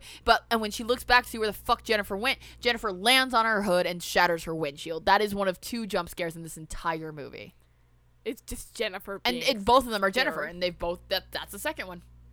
The first one's when she appears behind Needy in her kitchen. Boop boop. Done. It's me, Jennifer. Time to Anyway. fuck your car up. Yep. So Needy gets home, calls out for her mom, but guess who's not home? Her mom. So, I just burped. That was gross. Her mom's foretelling came true. Her foreshadowing came true. She needed her, and she wasn't there. Cryptid. All right. Cryptid? I know it's not cryptid. Cryptic? Yes. Mothman. Did you see that TikTok I sent? You sent it to me, but then I sent it to you about not simping for Mothman. Yeah. Too late. I simp for Mothman. I want a sign. What? I simp for Mothman. Like a caution sign. Where would you put it? On my door. Where? On the front of my door. The back of my door is covered in shit. On the front of my door. I'll finally take down that mustache from my emo phase. It's the most perfect mustache I've ever drawn. That's the only reason it's up there. It's the only accolade of my drawing experience ever. So, What about all my sticky notes to try to make you feel better? I said it's the only accolade of my drawing experience. It's the only good thing I've done drawing. No, I'm there saying are you would different have to take down. No, Yeah, I you would have to don't. take Why down would the sign be the that thing big? for I Mothman. was thinking maybe the size of that Urinetown poster probably smaller. No, I thought it was gonna be like bigger than that. Why like the a fuck normal, would it be bigger than that? like a normal road sign. Why wouldn't? No, it'd be like ones that people put on their door. That sign Yeah. won't stop me because I can't read. They wouldn't put a fucking 8x8 road sign on their door, you goddamn ignoramus. You absolute buffoon. Go do your clownery somewhere else, wench. Hey, guess what? I'm half of this podcast. You are a 7th of this podcast at best. Rachel's not having a time with me. Am I gonna get fired again? Alexis, you know what to do. I'm bringing this entire setup to work. Bring him in. You said Brigham, and all I could think was Brigham Young, the Mormon leader. Anyway, okay. Anyway, Shut up. so Needy Shut can't up. find her mom. No, shut up. Shut up. Shut up. Shut up. Shut up. I haven't said anything. Oh, you didn't? Oh, I couldn't notice because you didn't. Shut up. All right, go ahead. Needy not finding her mom, falls asleep on the couch while freaking out, and flashbacks to like her cheering on Jen at the beginning, and then them locking eyes when Jen's getting locked in the van, and she shoots awake when the van door closes in her dream. Goes upstairs to find Jennifer in her fucking bed, clean and not covered in viscera anymore. So Jen convinces Needy she's not gonna bite her by making out with her. Oh fucking boy. So what happens is Jen is on her knees on the bed. Now you gotta get a play-by-play. Jen is on her knees on the bed, and she kisses Amanda Seyfried. Also, by the way, Megan Fox is bisexual. She's openly bisexual. But Amanda Seyfried is so straight that she couldn't get through the scene very well without laughing. And they had to do the scene several times, like more times than usual, because she kept laughing. The straights, man. I love you, Amanda Seyfried. I'm not coming at you, but like, I heard that and I was really disappointed. Have you not seen that blooper reel? I have. But it wasn't on the DVD or anything. I came across it later and I was really disappointed by it. Like I said. Okay. So Jennifer breaks off the kiss by laying back down on the bed, and Needy continues it and makes it a full-ass makeout by laying on top of Jennifer. Therefore, these girls would have been dating way earlier if they had not lived in such a small town. Like, this is literally the first time I also ever saw two girls kiss, by the way. The first time, much less make out, and I thought about it for years. Gee, I wonder why. Yep, because I'm a homosexual. This movie shaped me. This movie came out when I was 12, and it shaped me, and it shows. Yeah, so like, and then Amanda Seyfried eventually rolls off. Yeah, because not only does Jen kiss Needy first, then she breaks the kiss and lies down. Needy then follows it up by laying on top of her and kissing her. These girls would have dated way earlier if they had lived in a small town. Very clearly that Needy had been in love with her from the start. Jennifer also loves her, but they are very different personalities, to where Needy is very open about her affection like that, but the way they fight later means that Jennifer has been in love with her for years too. We'll get to it. Anyway. It's their breakup blowout. It's their breakup blowout. It's exactly what I thought of the entire time I was watching this, because I knew where it was going. Okay. My mother bought 12-year-old me this movie without reading a single fucking thing about it. And it shows. So after breaking from the kiss with a "what the fuck," and Amanda Seyfried's Needy literally goes, "What the fuck is happening?" Needy needs a fucking explanation, and Jennifer's literally like, "I've never heard you drop the F-bomb before." Ooh, what a time to be alive. So Jen explains it all. So what had happened was, I wrote it out, but I know what happens. I can see it in my head. So what happens is they are in the van. Jennifer asks if they're rapists, and they're like, "No, we're not rapists." And she's like, "Well, if you are, you should get someone who isn't a virgin, because I'm a virgin. Maybe you should get someone who knows how to do it. Sex. You should get someone who knows how to sex. Whatever." They take her out to the waterfall, the Devil's Kettle waterfall with the big hole. And they pull her out of the van, and they tie her to this fucking rock, this flat-ass rock by the water hole. And they're telling her, like, "Hey, do you know how hard it is to be an indie band nowadays? There are so many of us, and we're all so cute. Unless you get on Letterman, it just doesn't happen. So we're just going to sacrifice you to Satan, and he'll help us out." And she's crying. One of the band members doesn't want to do it, and he's like, "You know what? Do you want to work at the coffee shop forever? Or do you want to be like that guy from Maroon 5? And that guy was like, "Yeah, Maroon 5. And he goes and gets the ritual. Well, wait, which is one of the funniest things, because I cannot name you a single member outside of Maroon 5 except for Adam Levine, and that's only what they because meant. of the voice. That's what they meant. Is you want to be that guy from Maroon 5? Adam Levine. The joke over my head. You face first into the joke and you still missed it. Woo. So he's like, "Yeah, no, I want to be the guy from Maroon 5. So he goes to the van and gets the printed out paper. And one of the other band members was like, "Where'd you get that?" And Nikolai's like, "The internet." And so they start reading off this fucking ritual about sacrificing her to Satan for fame and fortune. And he forgets her name, and he literally takes a gag off her, and he's like, "What's your name again?" In the book, they go, "This homely bitch." by the way. And I always wait for them to say it in the movie and they don't. This homely bitch. And she's like, it's Jennifer. And he's about to stab her and he goes, wait a second. And they start singing, Jenny, I got your number. I need to make you mine. Jenny, don't change your number. 867. And as they start singing 8675309, he starts just maliciously just going off on her with this fucking Bowie knife. And she's screaming. Oh, and by the way, he goes, oh, one of the other guys is like, that's a sick murder weapon. Thanks, it's a Bowie knife. Bowie. They think it's fucking David fucking Bowie. I would too. I'm an idiot. All right. I love getting on Rachel's nerves. This episode. That's a Texas history one. Like, that's one of the weird things one of the small things I know about Texas history. The Texas Revolutionary? Just tell the thing. Because I don't know about Texas history. God damn it, right?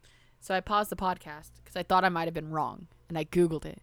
And I still thought I was wrong. It was based off of James Bowie, who was an American folk legend for a sandbar, something called the Sandbar Fight, which happened in Missouri or Mississippi. And I was like, oh, shit. But then I control find Texas. He died at the fucking Alamo.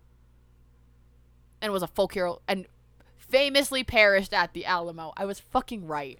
We get it. You're also a history gay. I'm barely a history gay. I don't know shit about shit.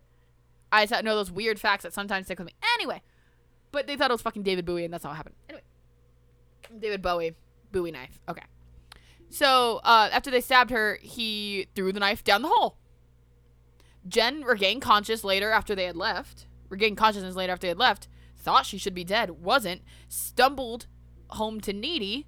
And that's when she found her in the kitchen. And that all that shit happened. Wanted to kill Needy and eat her. And that's what almost happened in the hallway there. But couldn't bring herself to hurt her. And so she left. And you know who she found along the way to her home?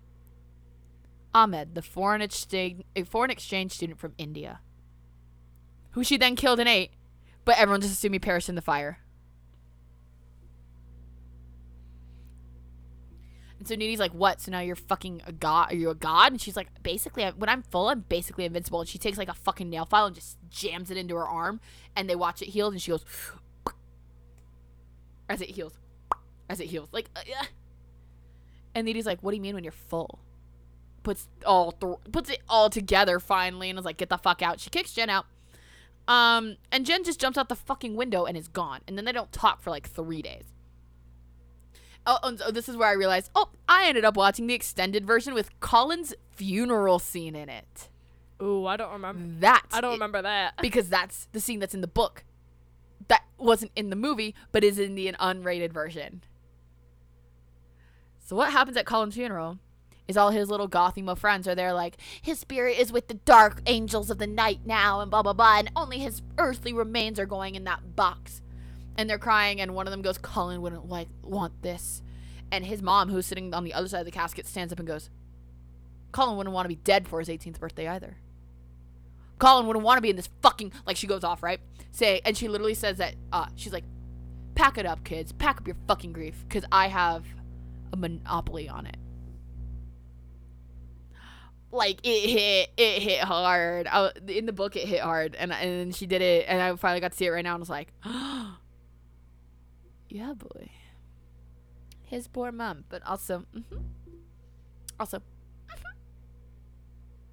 So, and then the spring formal is coming up. But Needy's in the library researching demons in the very small occult book section. Which is later a joke where Chip's like, our library has an occult book section. It's really small. So Needy finds that if you sacrifice someone who isn't a virgin in the place of a virgin, the sacrifice will still go through, but the demon will be granted access to the body and live in the soul of the person who was sacrificed.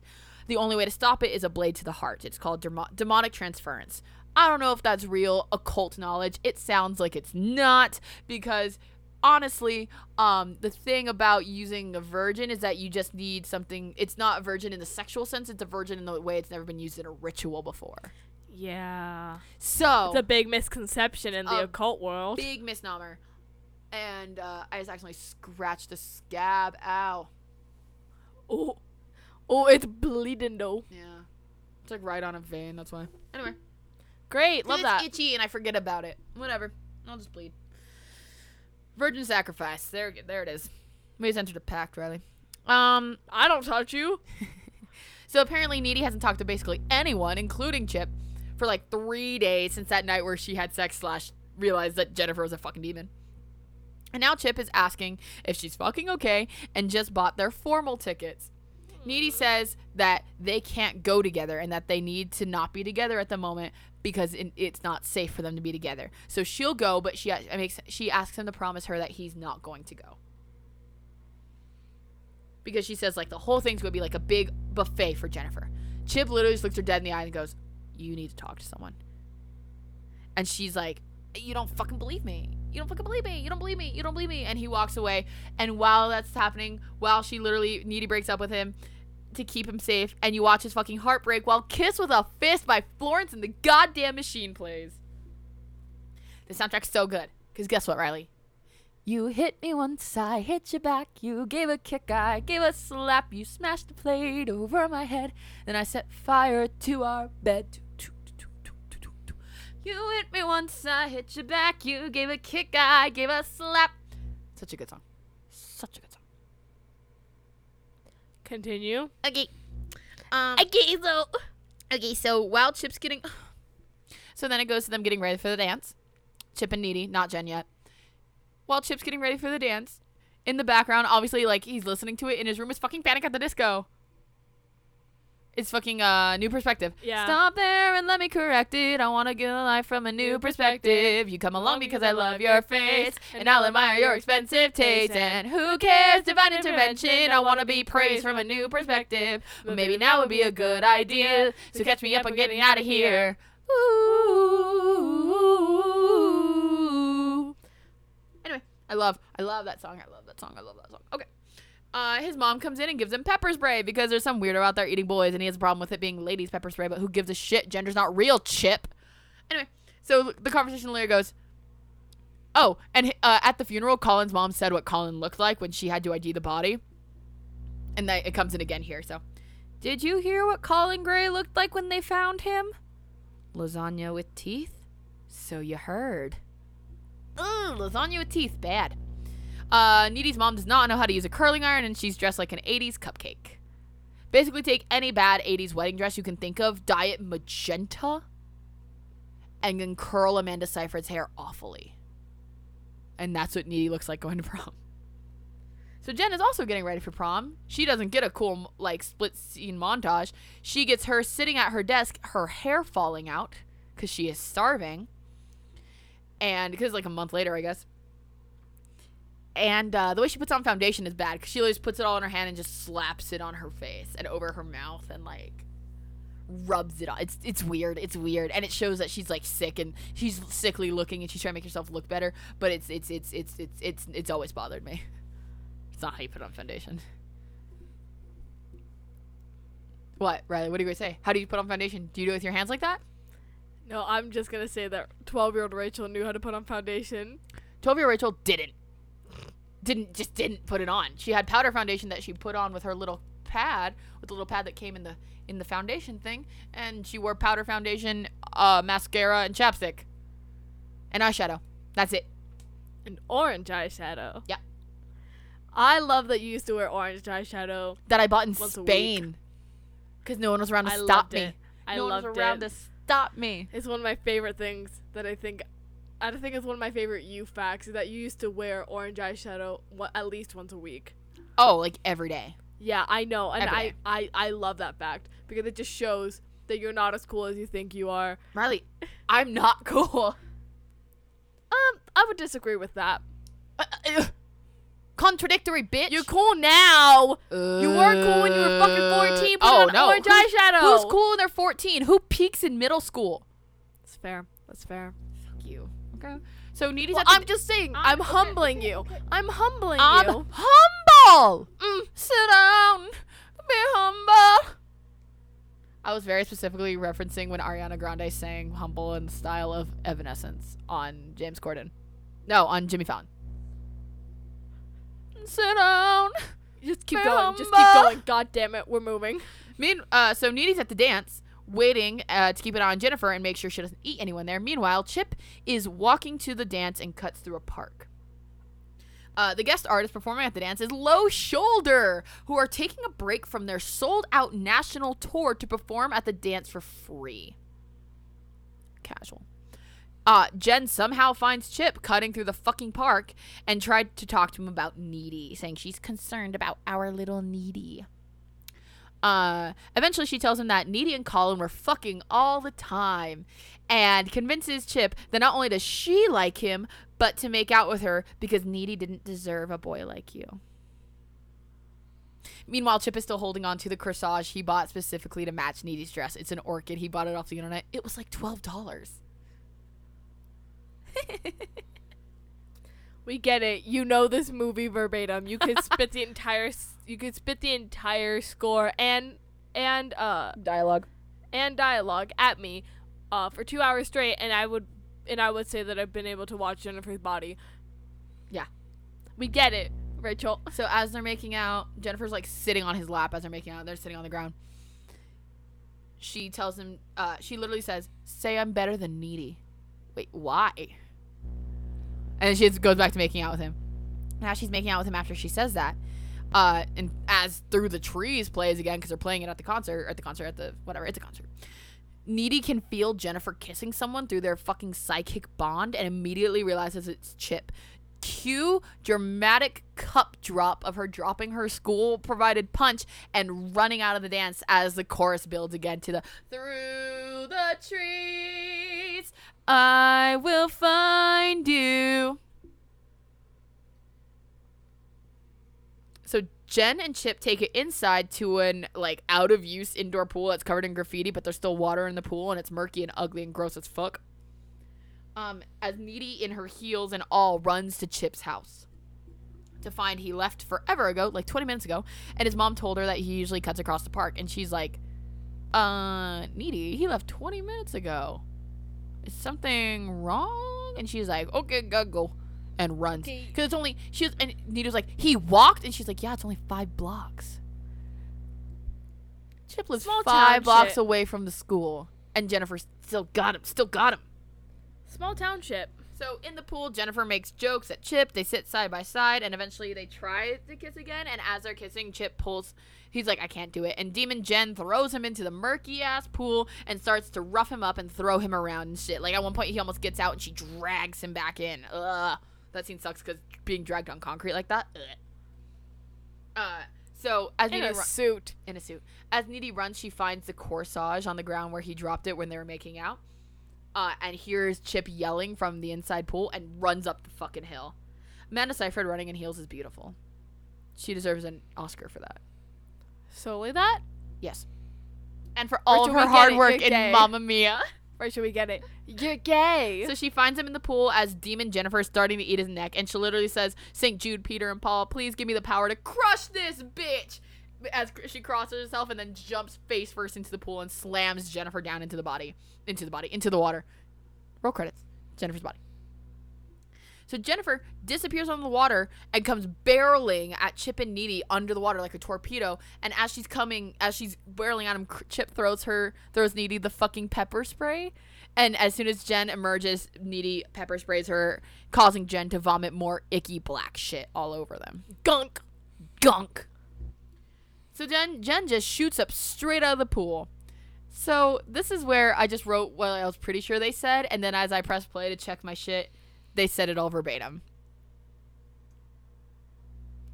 She can fly. She's just hovering. It isn't that impressive. God, do you have to undermine everything that I do? Straight up.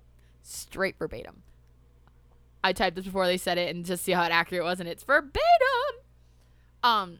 Their verbal fight here is iconic, and like it is so wonderful. It is that perfect chef's kiss teenage blow up that you get when you were definitely more than best friends with your best friend and had this kind of breakup. It is perfect. It is perfect. Because you do the sly digs. Yeah, you do the surface shit, and then you get in there with that ugly shit that no one else knows. Like Needy at one point goes, Jennifer's like, I was Snowflake Queen, and Needy goes, yeah, 2 years ago when you were still socially relevant and didn't need laxatives to stay thin. That is a kind of teenage girl shit that is so accurate it hurts, and that you're like, oh yeah, this movie, Chef's Kiss, it's great. It's great. Yeah, it just really hits those points where you're just like, oh, they're more than best friends, but they are textbook more than best friends, but they were roommates. Oh my god, they were roommates. Okay. God, that was such a bad joke. That's such a bad joke. Scrap the joke. Oh, I know. And then Needy goes, "Why Chip? Is it just to tick me off, or are you really that insecure?" And again, Jennifer went after Colin after Needy liked him, or after Needy approved of him. She went after Chip. She could have had anyone else, but she went after fucking Chip. She went after Needy's boyfriend, and Needy knew she would. And it's that moment of that's how Jennifer shows her love, is that I won't let I'm the only thing you should be putting attention on. Yeah. That's what it is. Yeah. It's not a form of love, it's a form of abuse, but you don't have that vocabulary when you're 17. No. Anyway, so I only thought, this iconic line, because Jennifer then threatens to kill the fuck out of Needy. And Needy goes, "I thought you only murdered boys." Jen cracks her neck. "I go both ways." Isn't there a Hannah Montana line in there somewhere? Yeah, it's at the beginning of their fight, when Jen finally is coming down from hovering. And, "You're a jerk, Jennifer. Wow, any more sly digs, Hannah Montana?" There we go. Because the Hannah Montana line, I'm like, ooh. It stuck with you, and you're like, "Rachel, where is it?" Rachel, where is it? You're talking about Jennifer's body. I want the Hannah Montana line! Yep, so then as Jen rushes over to kill Needy, Chip picks up a discarded, pool cleaner, the ones with nets on the bottom, the long-handled ones, and just stabs Jennifer through the stomach with it. Just holds it up, and Jennifer walks into it because she's so focused on Needy. But it goes to her stomach, not her heart, and Jen pulls it out and hobbles away and out the window. Chip starts actually dying on the ground now. His cell phone is clogged with gunk water and will not work. And he's apologizing and saying he should have believed her. And then he calls her hot in her dress, and she's like, now I know you're delusional. Because it's an ugly dress. But, Chip. And now Chip's dead, so. Needy. This is also an extended scene that's not in the movie, the uncut movie. Needy, still covered in carnage, is laying on her bed in her prom dress and the carnage and all that. She looks over and sees a picture of her and Chip smiling together, and then looks past that and sees her and Jennifer, and you can see the decision cross her face. And then she gets dressed. Amanda Seyfried is a good actress. Amanda Seyfried's a fantastic actress. She's so good. She does a lot of fluff shit, which is fine. I love those movies. They're there for a reason. Mamma Mia is great. Mean Girls isn't fluff necessarily, but she does a lot of comedy because she's good at comedy. Yeah. This movie's funny. This is a horror comedy. Yeah. But it's scary. Amanda's too. a really good Amanda's actress. just a fantastic actress. She also did Stitcher. She did In Time, some fucking time movie that we have that I saw once in Mr. Volta's class. Whatever. Alrighty. Weird connotation. Then I was like, it's really good, and I bought it, and I made Mom buy it, and never watched it. So Needy gets dressed in her all black, and we see her watching Jennifer through Jennifer's window. As Jennifer closes her eyes to go to sleep, she turns off her TV, throws whatever she had in her hand to the ground, turns off her light, and as she turns on her side, Needy fucking busts her ass through the window screaming, and Jennifer and her automatically start physically fighting. So on their bed, Needy has her pinned. Needy is straddling Jennifer, and Jennifer reaches up and just takes a huge fucking bite out of Needy's shoulder. Needy pulls away from the bite, pulls out a box cutter, and is like, "Do you know what this is? It's a box cutter. It's used for cutting boxes." And Jen's like, "Oh wow, did you get all your murder weapons at Home Depot? God, you're butch." And with that, Needy goes, "Cross out Jennifer," and crosses a huge X in Jennifer's stomach with the fucking box cutter. Jen looks down, looks up at Needy, and levitates them both. So they start flipping in midair. They're fighting, they're scratching, they're screaming.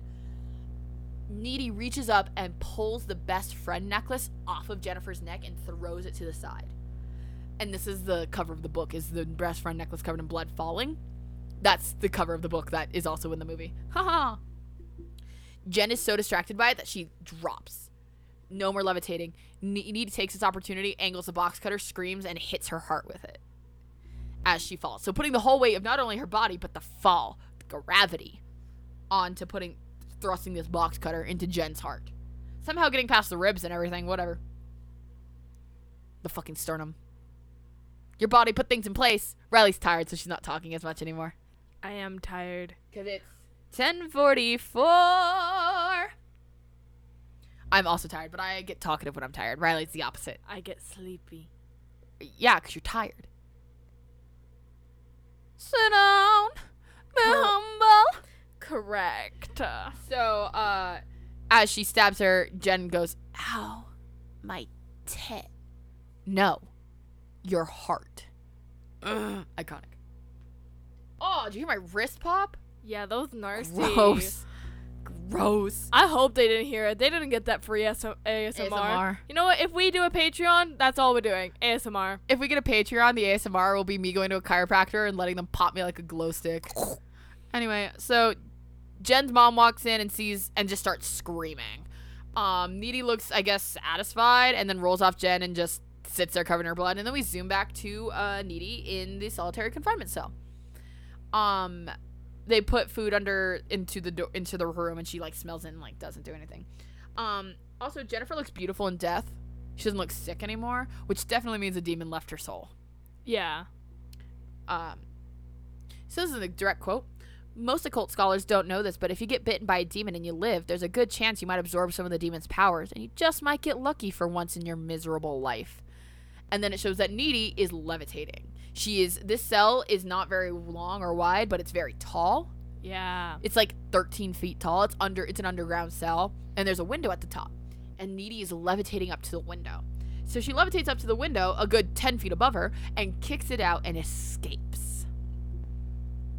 And as she's waiting to get picked up as a hitchhiker, she finds a knife in a small stream. And as a audience, we now all know that is where the hole in Devil's Kettle exits, because you also see the balls that the scientists threw down there at the beginning of the movie.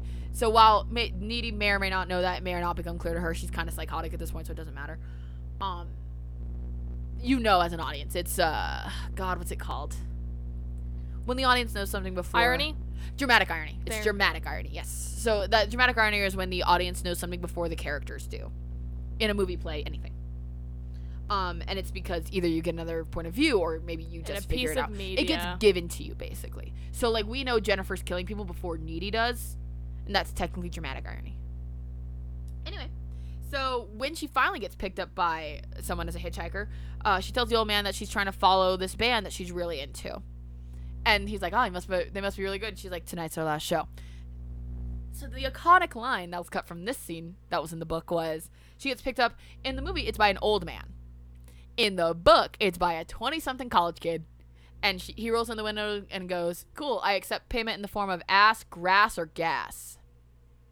And she's like, well, I've got no money or weed. So it's going to be ass then. You're going to have sex with this man. And that's technically the end of the movie. Is them driving off, and you see the low shoulder sign on the side of the road. When I took driver's ed, that 1 6-hour class I did, so I wouldn't have to take it ever again, which failed because I didn't take my driver test. Well, it was still valid, whatever. They talked about what a low shoulder was, and so the entire class, the entire 6 hours I was there, 8 a.m. to 2 p.m. on a Saturday morning when I was still drunk, was just through the trees. I will find you.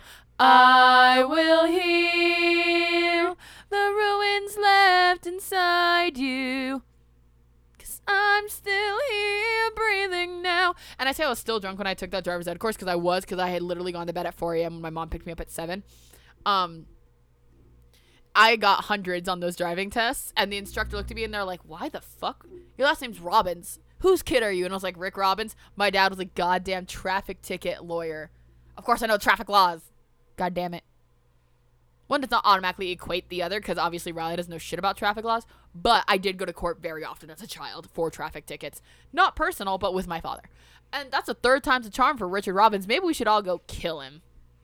Whoa, buddy. Whoa, buddy. I got there. Okay.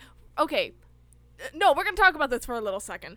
Rachel fucking does this shit And then it's just like, oh yeah, you're obviously his kid. And then I show up to the same class, don't do as well, don't do bad, but don't do as well.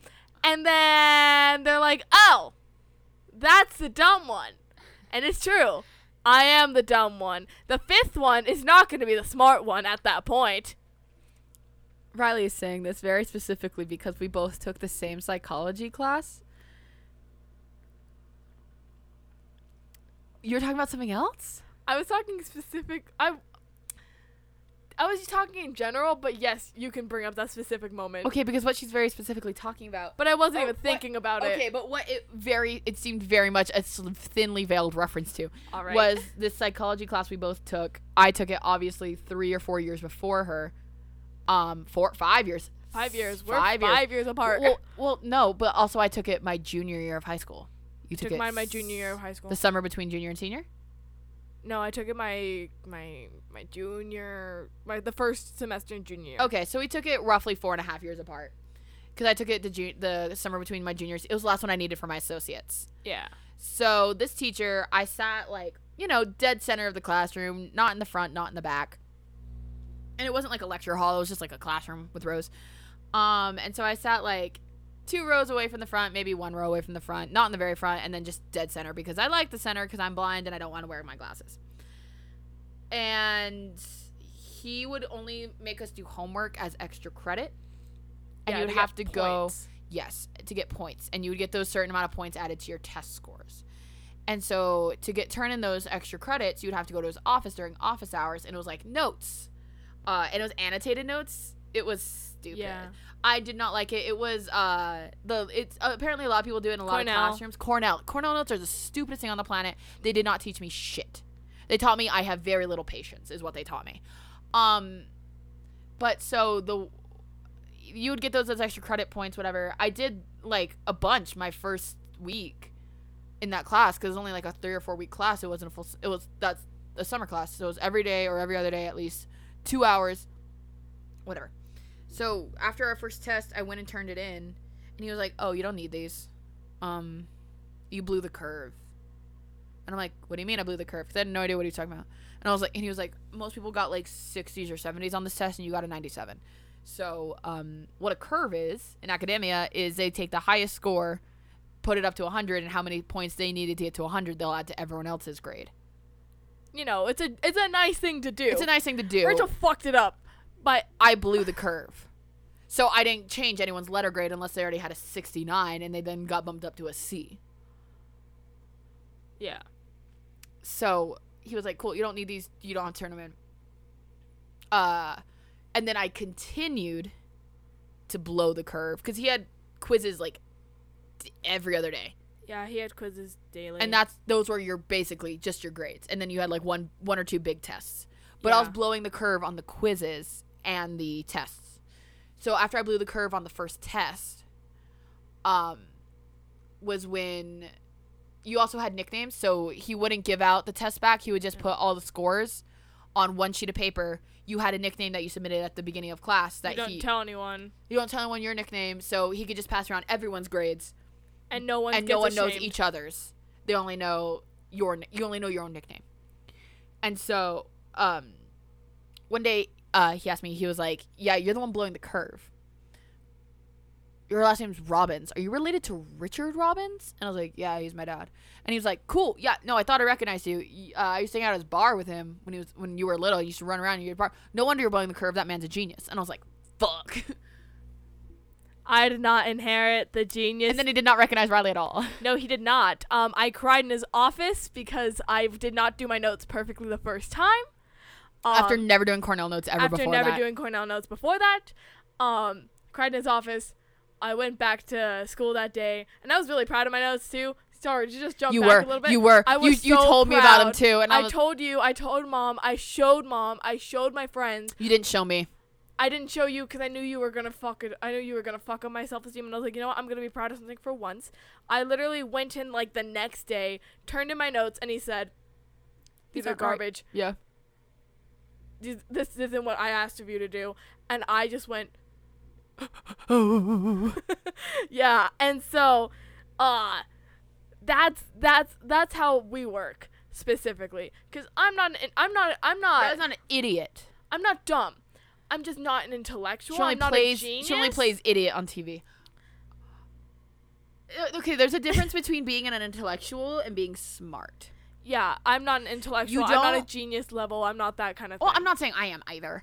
But being an intellectual just means sometimes you just inherently get it. It's like it's that smart kid syndrome that you got put in gifted and talented or GT really early as a kid, and now you're kind of burnt out and you don't really do anything. You don't have any motivation. You don't know how to study, shit like that. It's because you're an intellectual and you show signs of advanced learning really early on.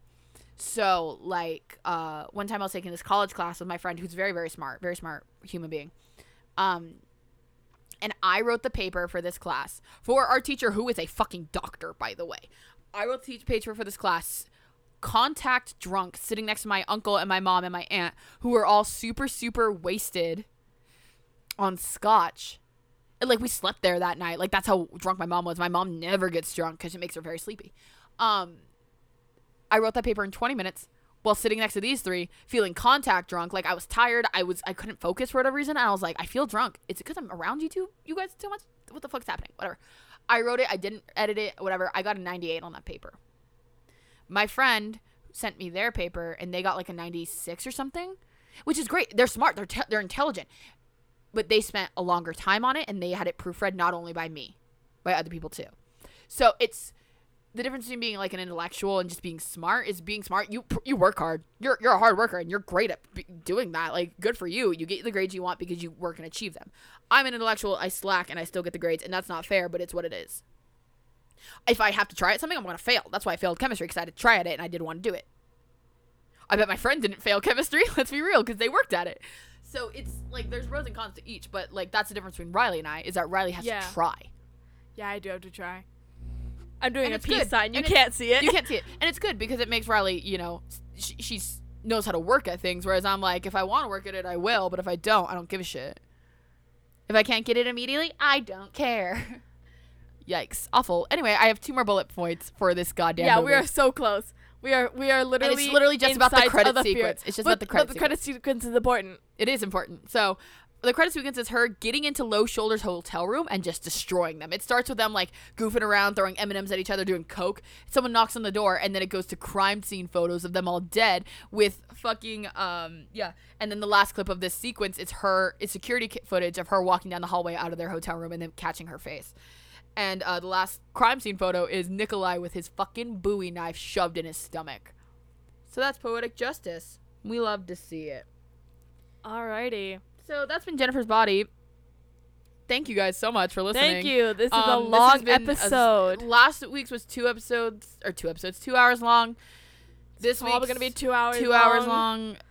I mean, like, what else are y'all doing? Yeah. It's still quarantine, especially where we live. So what unless you're in school too, which I mean good for you if you're in school, but also cool. And we have no new emails. We love you all who emailed us last week, or actually a month ago. Like a month ago, but still, we checked again this week. We checked again just to make sure. That we're not assholes. Anyway, thank you guys so much. Follow us on all the social medias. We say them in every other episode. We say them every episode, Riley. I know, but I always forget them. Okay, our Instagram is GrabBagPod. Our Twitter is GrabBagPodcast. I am Ray Robbins. Riley's TheaterGeek244. Our Forspoken About email is grabbagrr@gmail.com. Our website is grabbagrr.wixsite.com/mysite. And it's funny because half the emails we got were submitted through our website because there's a contact us section which just emails us. Yeah, so thank you guys for not only emailing us, but for going to our website. My poorly designed website. Anyway, have a great night, guys. We love you. Bye.